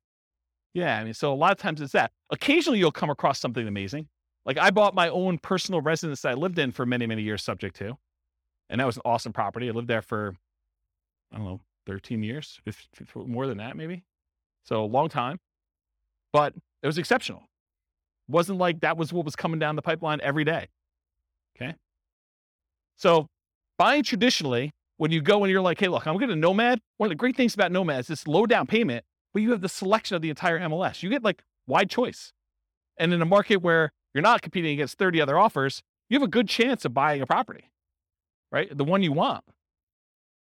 So buying traditionally allows you to look at the best properties from the largest selection. Another way to think about this limited selection thing, I'm going to pause on this for a second and harp on it because it's important, because you may be getting creative deals where the price to rent ratio is not ideal, right? It's not one that you would otherwise buy as a rental because maybe the price is a little bit high for the amount of rent you could get. And you're thinking to yourself, man, this is not really a great rental. It's not something I would normally buy. Whereas in the MLS, you could choose that, right? You could decide, hey, look, I really want to optimize for income, or I want to optimize for appreciation, or I want to optimize for short-term rentals, or whatever you're trying to do. And you can make that decision. And because you have a wide selection, you have a much greater chance of finding that. Okay. It's more labor intensive to buy this way. It's not like you just go to the MLS, you hire a real estate agent or you're a real estate agent yourself, and you look through the MLS, you find a property, you go look at a handful, you go buy it. It's not how this works. You do a lot of effort. You go put out marketing, you go meet with sellers, you negotiate with sellers. A lot of them say no. A certain percentage of them say yes. A certain percentage of them fall out even when you're under contract. And then eventually you find one that you can buy. A lot of effort to do it. And a lot more money, because a lot of times you're spending money on marketing in order to find the deals. But if you think about it, I would need to go and put, 1% of a loan amount plus some appraisal costs and all these other things in order to be able to get a traditional loan. So maybe you're in it for $5,000 in some cases. In order to do that, could you then, instead of putting $5,000 in order to get the loan, could you put $5,000 in marketing in order to find a deal? I think that's pretty reasonable. More labor intensive. I talked about that. Lower ROI for time invested. So you put time in, so your return on the time you invest is much lower. This spreadsheet you see here, I did a whole class on this. I'll probably do another one. It's coming up. But this is me modeling how much money, how much time you need to put in, and every step of the process in order to buy off-market deals, and then where you make money on each one of the off-market deal, like the phases that you do that. And then at the end, it sums up all of the time you put into finding the off-market deals for all of the steps, all of the money you put in for all the steps, all of the money you made for all of the steps. And then it calculates out what your kind of like dollar per hour was and your return on any money you had invested. And it shows you all those metrics. And you could do things like, or if you're doing, a certain percentage of these I'm going to list, certain ones I'm going to do lease options on, certain ones I'm going to flip. You can model all these different variations doing that. It is possible to structure them in ways that make them questionable. Don't do that. So don't go ahead and structure your deals such that the seller is going to end up with negative equity over a period of time, where maybe they have a interest-only loan and you're amortizing your loan to them. That would be bad. That would be another example where you'd be banned. Okay. You are not your sellers. So you're thinking to yourself, James, why would somebody deed me their property and keep the loan in place? Or why would someone offer me a lease option? Or why would someone sell a property at a discount? Why don't they just do the fix up themselves and sell and get retail? Remember, you're not the seller. Okay. I wear Crocs with socks. Poor choice. You guys probably wouldn't do it, but I do, and I'm okay with it. Right? So just because the seller would do something and you wouldn't do something doesn't mean it's bad. Okay? Whether or not you would do something is not a reflection on what others would do. Just realize that. All right, why would sellers do creative financing? To solve a problem they have. If they have some type of issue where they need money and they need to get out of the house, they're ready to do a deal. They can't afford the house anymore. They've lost their job. They used to be a 2-income household. They got divorced. They can no longer afford the payments anymore. Maybe they just went out. They stopped making 2 mortgage payments. Maybe they met someone. Now they're in love. They want to move into one house. They have this other house. They can't afford 2 mortgage payments. So they just want to get out of the other one. And they're so in love, it doesn't matter. They're just like, look, just take over my mortgage payments. Negative emotions associated with the house. Like they lived in the house, they got a divorce, and every time they turn around, they see their ex-spouse and they can't deal with it anymore because it emotionally triggers them. So that would be another reason why they wouldn't do it. Or they lived in the house with their spouse and their spouse passed away, or they lived in the house with their mother and their mother passed away, or they grew up in the house and their parents lived there and both their parents passed away. There's all these emotional reasons why they may not want the house anymore. They need to access equity quickly and easily. Maybe they want to go invest in Twitter before Musk buys it or whatever they're doing, and they need all that money in order to do it. They're like, I don't care because I'm gonna triple my money in Twitter or Bitcoin or Dogecoin or whatever it is, and they want to take all their money and do that. There could be a reason for them to want to get out. They don't want to manage it or maintain it anymore. Too much work, too much effort. Maybe they own it free and clear and they're doing their financial planning and they're like, look, I need income in order to support me in retirement. This equity sitting here doesn't do me anything. I can either rent the property, which I don't want to do, or if you're willing to, I'll accept monthly payments on this property and that would look like an income stream for me. And I'm okay with that. That would work. What would friends, families, or neighbors think? Their ego is too significantly tied up in what other people think that they don't want to list their property and have nosy neighbors coming over and looking at their property. They would rather sell it to you and be done with it, and then you could deal with all that. To get their price, even if it means being flexible on terms. So there are some people that are like, I need $500,000. I told my brother-in-law that I was going to sell this thing for $500,000. I know it's only worth $450,000, but I got to get $500,000 because that's what I told him. You could structure a deal where you could overpay for a property. You have to get better terms, maybe a lower interest rate in order to acquire the property that way, or a big balloon at the end. Okay? Why wouldn't sellers do creative financing? It's not a good solution for them. A lot of sellers are going to say, nope, this doesn't work for me. Okay? It's not a good solution for them. That's fine. Fear, the tenant trashing the place, not paying, calling with repairs in the middle of the night. What would friends, family, neighbors think? Unrealistic expectations. Tomorrow I'm going to get a cash offer for full price. I'm just waiting for it. My home is nicer than all the other ones on the block. I'm going to get top dollar. The other house down the street, it doesn't have views like mine do. Because in the winter, when the trees are in full bloom, I can sort of see through the tree that big rocky mountain figure thing, and that's amazing.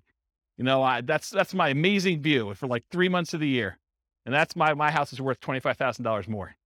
Maybe. My agent is just not marketing it well enough, so I'll find another agent. I bought it for X, so if I were to sell, I would need to get X plus Y. Just some arbitrary math they've done in their head.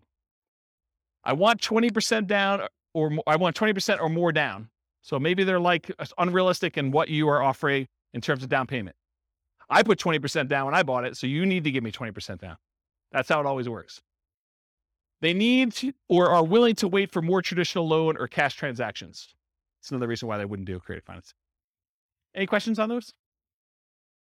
Sweet. All right, so these are the different ones we're going to cover owner financing first. Owner financing, what is it? Seller acts like the bank. The property must be free and clear. They cannot have a mortgage on it for it to be owner financing. What if they have a loan on it? It's a different type of strategy. It's probably either subject to or wrap financing in that case. You purchase the property. You and the seller agree on terms, the interest rate, the duration, the amount of the loan, the purchase price, if there are any payments on it, the balloon, and the amortization. The note and deed of trust or mortgage in some markets for the benefit of the seller. So this is what secures the property, secures your loan with the property. So in case you do not make the payments, the lender, in this case, the owner, can actually get the property back. You are the owner in this case. If you don't pay, the seller can foreclose. Now I'm not going to have time to cover this, but there are some advanced strategies. I'll cover this when we do the creative financing things. Just remind me, or I hope I'll remind myself. You can do things like substitution of collateral. It's an advanced strategy where you have the ability to move the loan itself to another property. So you don't have to technically pay off the loan when you sell the property. Very, very complicated, advanced topic we'll cover another time. Key characteristics of owner finance or sellers. 1/3 of all homes are owned free and clear, according to the U.S. Census Bureau, or they could pay, they could pay them off if they wanted you to do owner financing. So they may have a really low loan balance and they're like, yeah, I could pay off $50,000. It's not a big deal. Possible motivations. It's been for sale for a long period of time. The home is vacant. They're out of the area owners. Home is not being maintained. Those are kind of like the most common ones. They desire a hassle-free income stream, maybe, or they desire a return on their equity in some cases. Here are the benefits to a seller who's doing owner financing. Gets sold immediately. They have peace of mind. There is a marketing advantage to offering owner financing. So you'll attract more buyers of a very specific type if you offer owner financing when you're selling a property. They can get income from their property. They can convert stagnant equity to income producing equity. And it might be higher return than they get if they sold it and put it in bank or CDs, especially right now. And it changes the tax characteristics of the transaction for the seller. They don't get one big lump sum. They can spread out the income over time. So it changes how it's treated from a cash tax standpoint. Qualifications. So how do you know if you're qualified to do an owner financing loan? Well, you need to negotiate that with the seller because it varies. Some will want full credit income check like traditional bank qualification. Some will not. Some will want larger than 20% down payment. Some will consider with nothing down.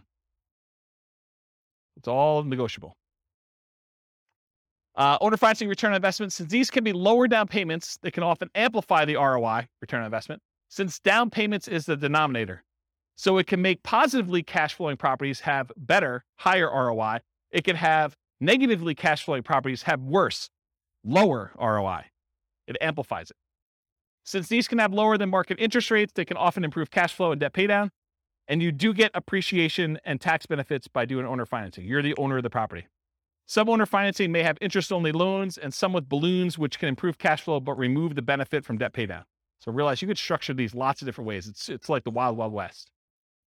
All right, so that's owner financing. Wrap financing. The seller acts like the bank, but there is financing already in place that will remain in place. So they have that underlying loan. Like remember the example we used, that $50,000 loan, but you're buying it for $400,000. So they have to make part of their payment to the underlying financing. If they don't make that payment to the underlying financing, that lender can foreclose.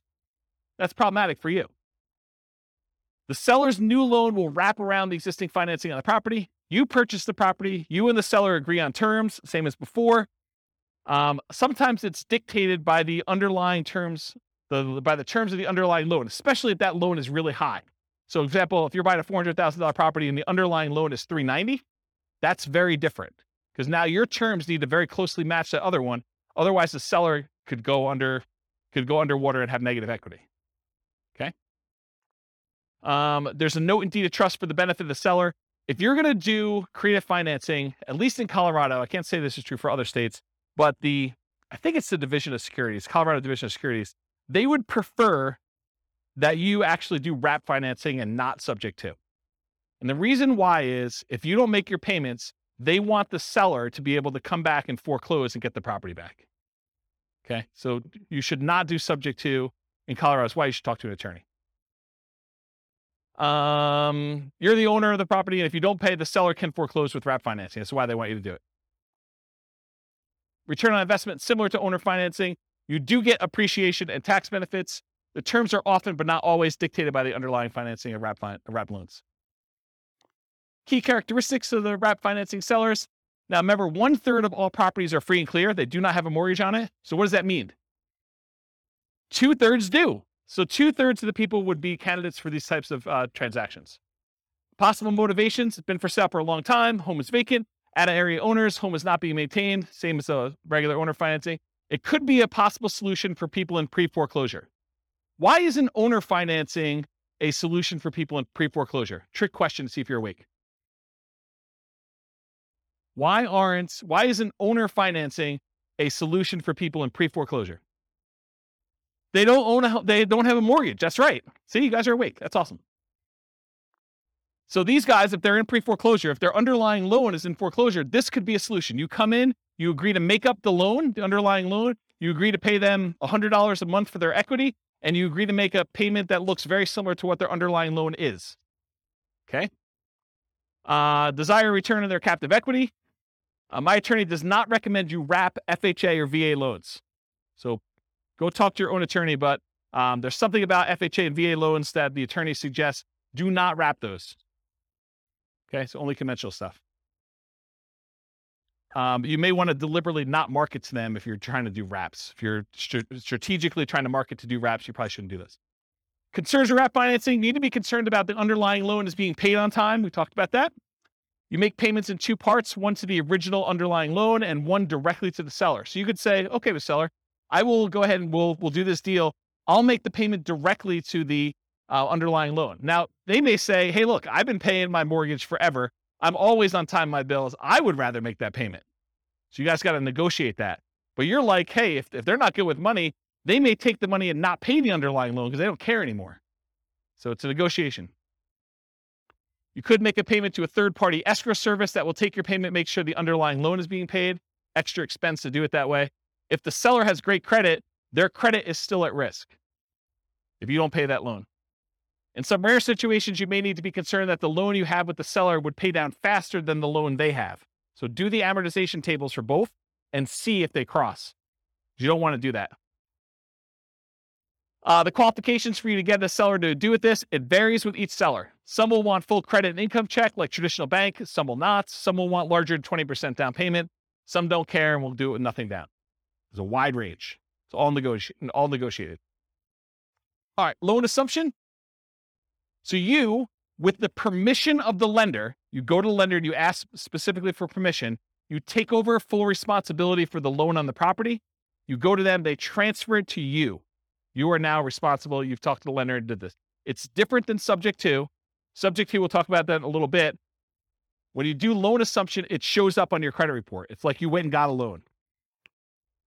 You purchase the property, you and the existing lender agree on the terms. It's often the same as the original loan, although it can be renegotiated. It's often a fee is required to assume the loan, and often you must qualify to assume the loan. It's very rare now. I would say it's impossible now to find a loan that is non-qualifying assumable. Maybe it's possible you find like a really rogue one, but I mean, that'd be like someone losing their kangaroo in Horsetooth Mountain Park and you stumbling upon it accidentally. It's just not there, right? You don't see kangaroos in Horsetooth. All right, note and deed of trust for the benefit of the lender. So that's like to protect them. Often associated with seller financing in second position for their equity as well. So you could get the seller to agree to take back a second mortgage for a small payment to kind of deal with their extra equity. Because a lot of times you're buying these properties and the property's gone up in value and the loan is maybe paid down some. So the seller sometimes has extra equity and you might need to pay them a little bit on their equity on the property. You're the owner. If you don't pay, the lender can foreclose. The seller is often completely out of the picture. In some really rare cases, the seller may still have loan recourse where if you don't pay, the lender could then go back to the seller as a secondary kind of like make this right sort of thing. So that's a possibility. Loan assumption, similar to owner financing for return on investment, you do get appreciation and tax benefits. You are formally assuming the terms of the loan that you are assuming. So often like the ROI of traditional financing, ROI could improve if you finance all or part of the down payment with the seller for their equity with the lender's permission. Make sure you disclose that you're doing a second mortgage if you're doing it. Any questions on that? Key characteristics of loan assumption sellers, they have a loan. Whoops. It often helps if the loan is assumable like FHA. Often requires that you owner occupy the property. So a lot of times they're not going to do this for a non-owner occupant unless it is a non-owner occupant to begin with, and they might. Make it much less attractive if you're looking to do this investment. So if it's not assumable, you need to try to convince the lender to allow you to assume it, even though it says it's not assumable, which is an uphill battle, saying it mildly. I've never seen them do that. It's possible you could go talk to a local lender and they're highly motivated to get this particular loan out of this person's name and have someone else take it over. But I don't know. It's like, good luck. Good luck with that one. Possible motivations, same as before. May desire a return on their captive equity. They may want a premium for an exceptionally good loan. With all these really good loans now, someone may say, hey, look, my loan's worth something. You can't get a 2% loan anymore. I know, and now they're 6%. So you're going to pay me a premium for this. And they have good reasons to say that, right? I mean, if you're doing that. And it may be worth it paying that. The qualifications to assume for non-qualifying assumable loans, there are no qualification standards. You qualify assumable loans, it's up to the lender. Typically traditional lending criteria. So what you would have to do in order to qualify for a brand new loan is probably what you're going to need to do in order to qualify for this one.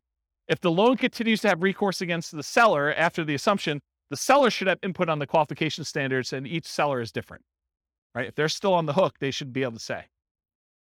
Seller's equity, often, especially in appreciating markets, a seller will have equity above the loan assumption. So expect to either pay the seller for their equity as a down payment and or as monthly payments over time. This often becomes the second position for seller financing, like a second loan. Watch out for negative cash flow, although it might still be worth pursuing for the loan that's good enough. Yeah, 22 on through the mic. Pass that back. Thank you. What's an example of a non-qualifying assumable loan? They don't exist anymore, but there used to be loans where you didn't even have to qualify. Someone could come in and just start making payments on that and say, I'm assuming it. And the bank used to be able to just say, I guess okay, because they have no say in it. That's what a non-qualifying assumable loan used to be, but they don't exist anymore. It's really hard to find them. You know, unless you create a loan, like a private loan to somebody, and it doesn't say like what the terms are for whether you can assume it or not, or you put in there that it's not qualifying, you know, you could do like a private loan where that happens, but I don't see them anymore. I think the last one was like 1987. And if they're 30-year loans, I mean, that would have been 2017 or 2007 when we would have saw the last one. Yeah. So I heard that there are some banks if the house has 40-50% equity in there, and they can just take anyone to come in and assume the loan without checking their backgrounds, like credit score and stuff. Is that?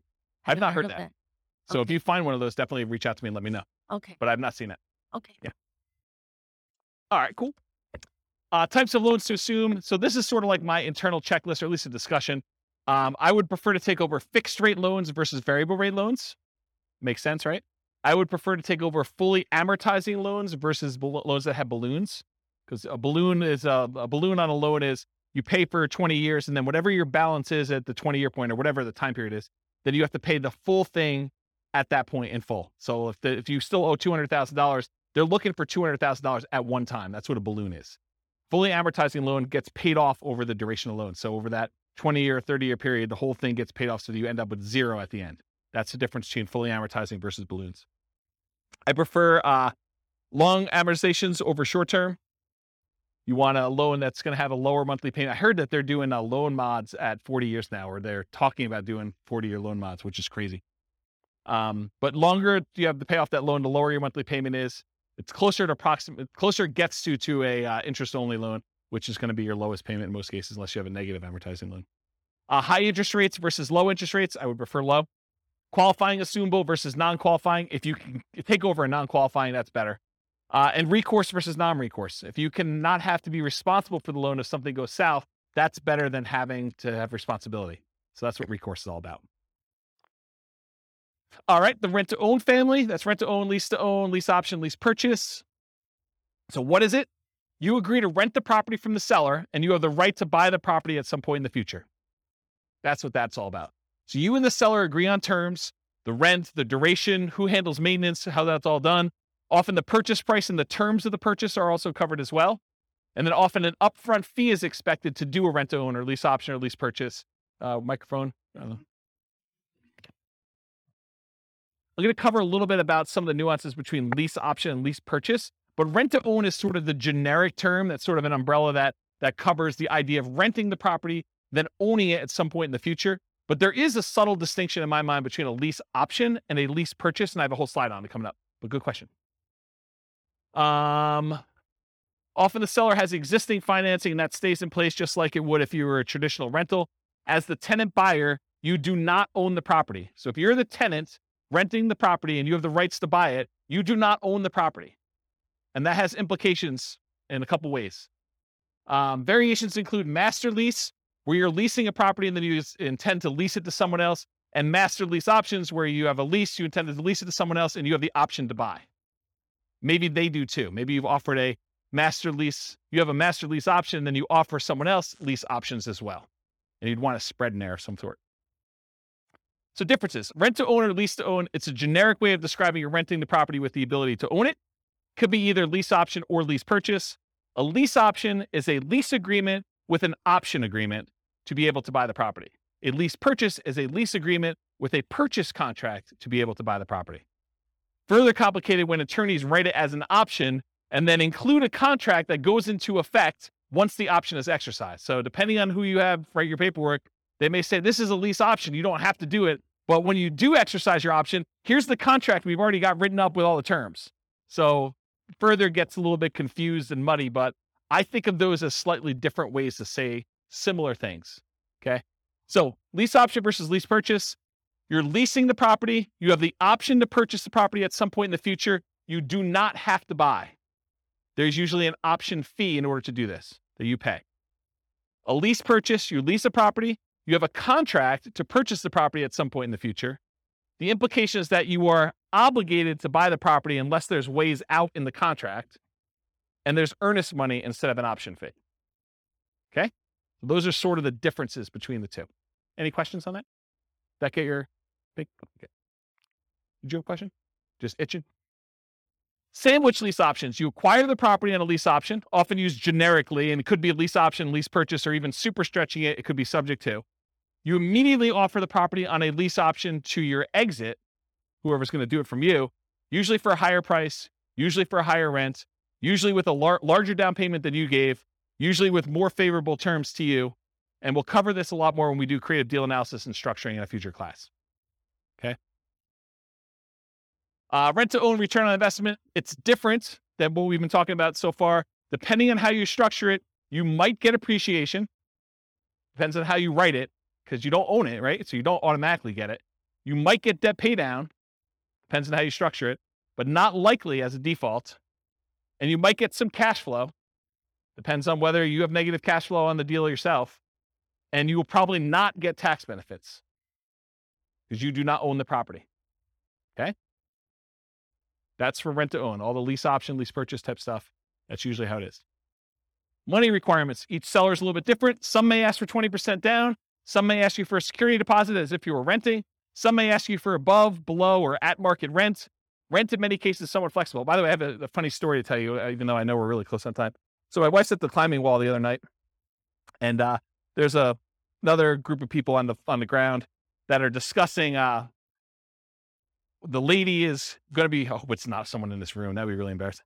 The lady though is discussing that she is going to move into like the ADU, the additional dwelling unit at the back of her property, and rent out the front of the property.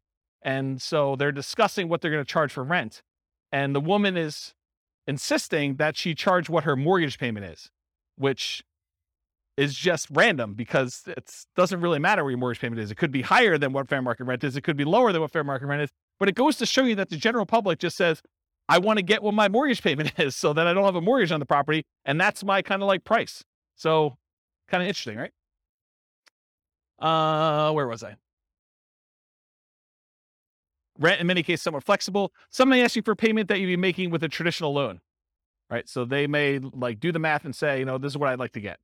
If you can't afford that payment, you're really saying I can't afford that home, right? If you're saying that doesn't work, I can't afford that, you're saying I can't afford this home. And we often say this to a tenant buyer when we're putting them in a property. If you can't afford what the payment's going to be on the property, you can't afford this home. You're not going to be able to afford what the payment's going to be if you go to the bank and get a loan on it. Then how are you ever going to go to the bank and get a loan on it and cash me out? Don't put people in properties when they can't afford the property. What happens if you don't buy? What happens to your down payment? These are questions to negotiate. What happens to your down payment? What happens to your monthly payments? What happens to rent credits if you've got those? What happens to any repairs you've done? What happens to any equity built up from paying down the loan? And does it matter if you did a lease option versus a lease purchase? Yes, it does, in my opinion.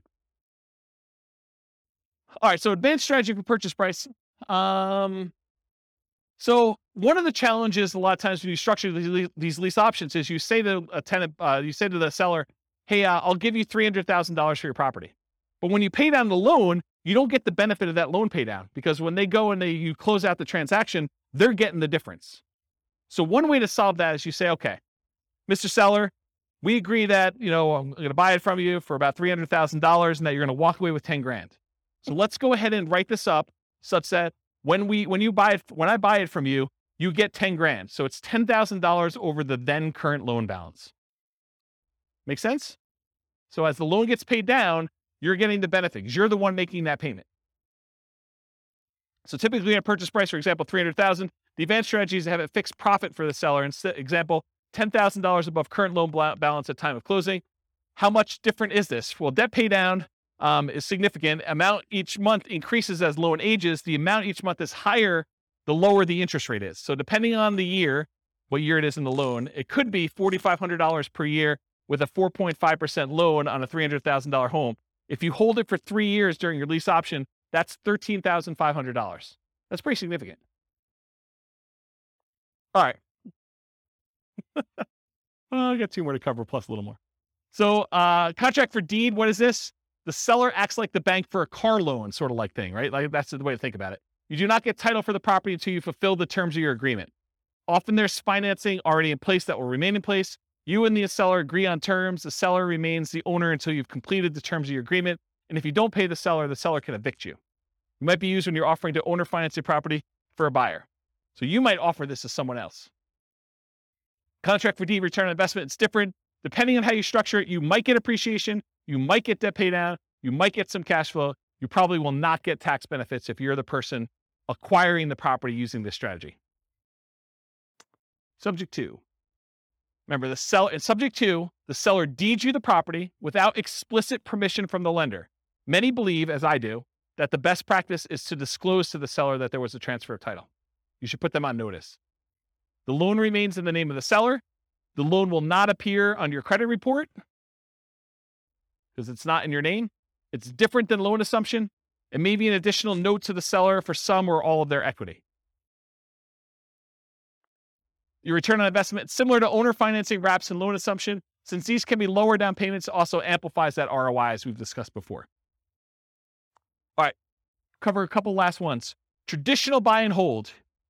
So this is like, we've covered like all the creative financing ones. Now I'm going to cover some of those other ones kind of quickly. And I think most of them are one slide, so it should go pretty quickly. Traditional buy and hold, you got traditional financing, and a lot of times you're renting the property. You possibly sell at some point in the future, or you keep it forever.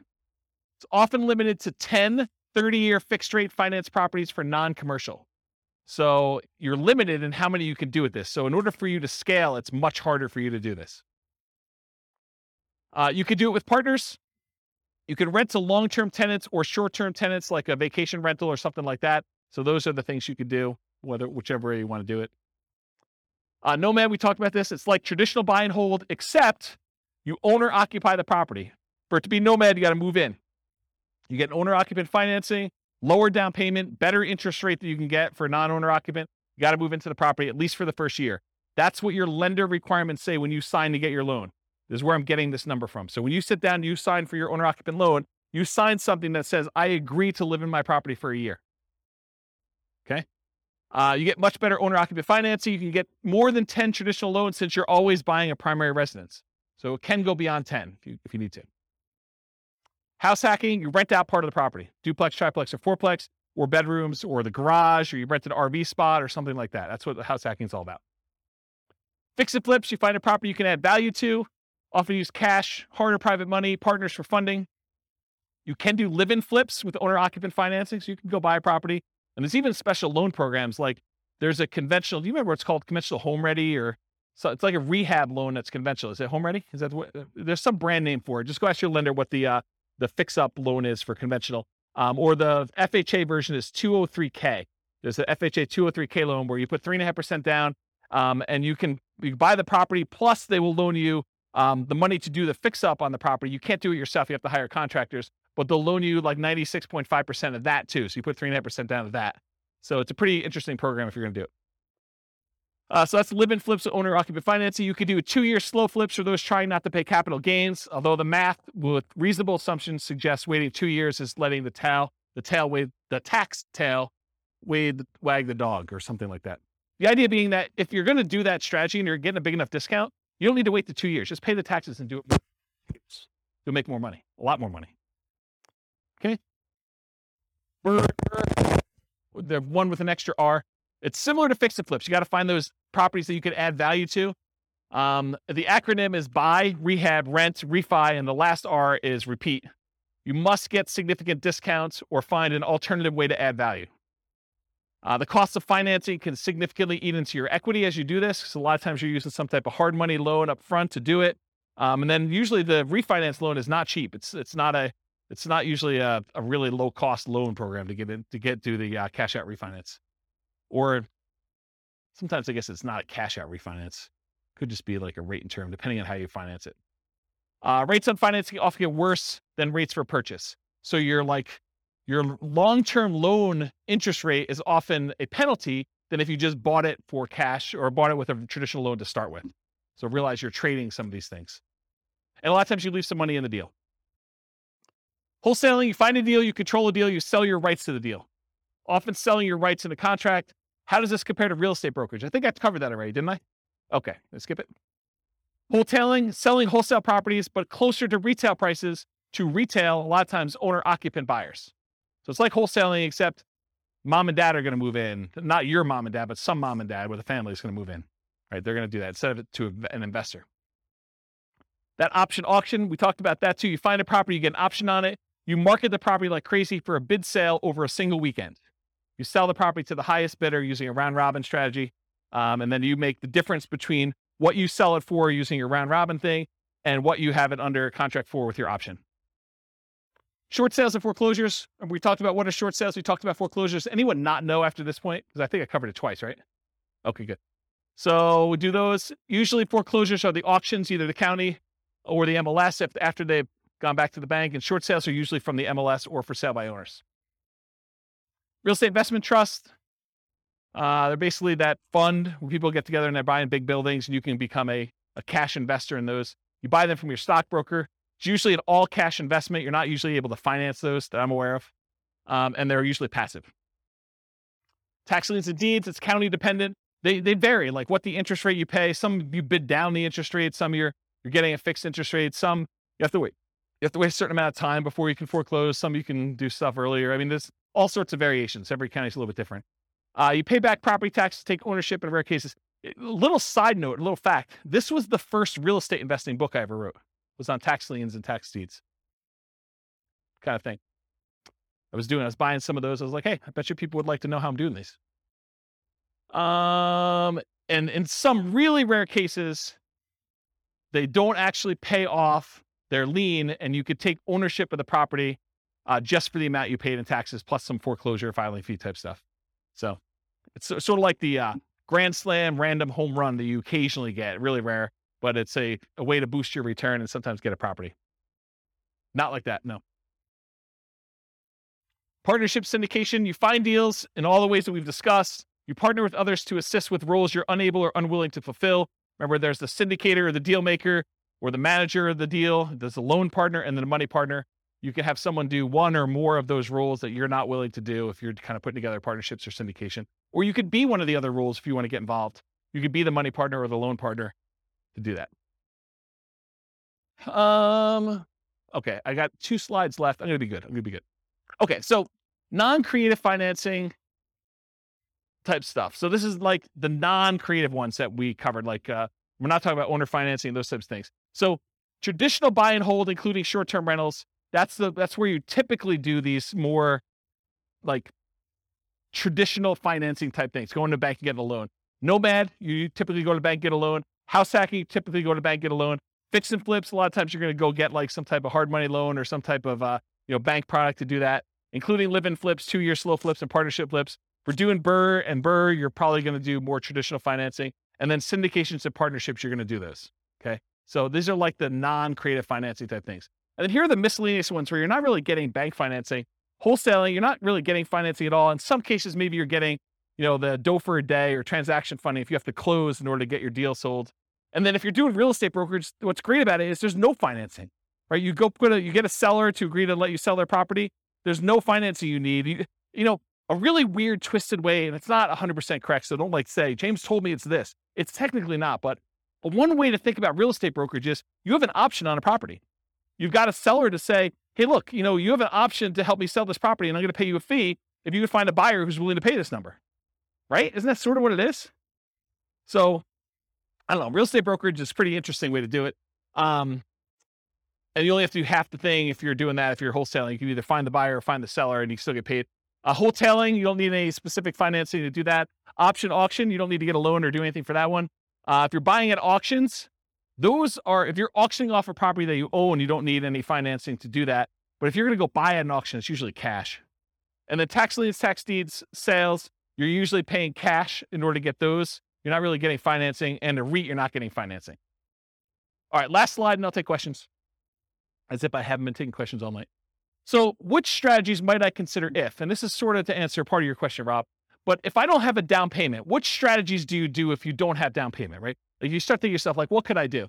Well, there's that real estate investing versus real estate entrepreneurship discussion we've sort of been hinting at or having. And that is when you're a real estate investor, you're taking money, you're deploying it, and you're expecting to get a return on that. That's real estate investing. Real estate entrepreneurship is like you're going into the business of something related to real estate investing. You're either doing fix and flips, you're doing wholesaling, or you're being a real estate broker, but you're like trying to earn an income by being in or around the real estate business. But you're not taking capital and deploying it necessarily in order to do that. So if you don't have a down payment, those are sort of like the 2 ways to look at it. You're probably not doing real estate investing because you don't have money to do it. Or if you are, you're doing some type of like really low down payment option, right? So, but in order to do this real estate entrepreneurship, in the majority of cases, it's a sales and marketing skills type position where you have to get good at selling the seller in order to get a deal negotiated correctly.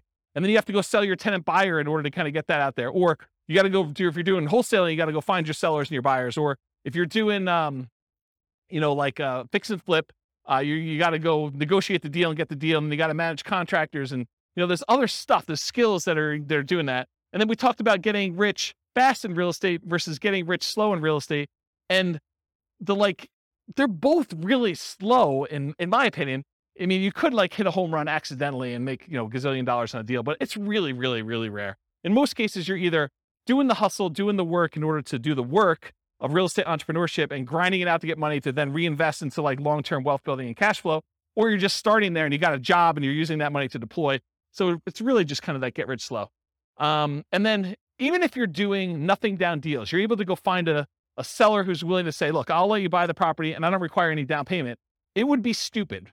And I'm using that word very deliberately, even though I know it's offensive, but it would be stupid for you to do these without reserves, especially if you're going to go get a seller to agree to do something creative with you, right? So technically, can you do it with no down payment? Yes. Can you do it with no money? No, probably not, right? You need reserves in order to do these types of deals. So that's what I've discussed, down payments and adequate cash reserves for doing that. But what strategies might you do if you have a temporary inability to qualify for a loan? Like you had a bankruptcy or a short sale or foreclosure, or the inability to document your income because you got a new job or new business or whatever it is. And you're like, look, I don't want to wait another 2 years. I'm doing amazing. And, it hasn't rolled off my credit far enough yet. Maybe you go do something creative when you know you can afford it. You've got plenty of down payment, you got plenty of money. And this is just a solution for you to go acquire properties and do that. So I don't know, like those creative transactions are probably good ones to do for those where you can't get traditional stuff. Or maybe you bring in a partner of some sort. What if you need positive cash flow? What strategies you do for that? So like cash flow, you could say cash flow is like buying a property for a long-term buy and hold, and you're getting a little bit each month. But couldn't you, let me give you an example about this. And you tell me if this is cash flow to you. So you go out and you find a motivated seller, and the motivated seller agrees to do a wrap deal with you where they're going to wrap their underlying loan and they're going to allow you to make payments on it. And you put a tenant buyer in the property where you're going to get higher than what you're paying to them. So it's going to be, maybe it's even break even. The amount you're paying to the seller is exactly break even with what your tenant buyer is paying you. And maybe you got a little tiny bit of option fee from the tenant buyer, which kind of covers some of your costs to acquire the deal. So you really got nothing in the deal. You're break even cash flow on the deal. But 3 years later, the tenant buyer is going to actually go get a regular loan from a bank and they're going to close out and you're going to make $20,000. So if you think about it as a black box, maybe you put a little bit of money in, but that money kind of came back out really early on. And then 3 years later, at the end of the black box, there's $20,000 that pops out. Is that cash flow? I mean, it's $20,000 over 3 years, right? Yeah, it's like a delayed cash flow though, right? So that's sort of what I mean about the need for positive cash flow, option fees and pops compared to monthly cash flow. And what if you're concerned about the market might decline? Well, lease options where you're leasing the property and you have the option to buy it. If the market crashes, you're just like, I choose not to exercise my option. Here's the property back, Mr. Seller. That's one. You do regular options. You can do real estate brokerage. I mean, real estate brokerage, you're in and out really quickly and you have no obligation to the properties.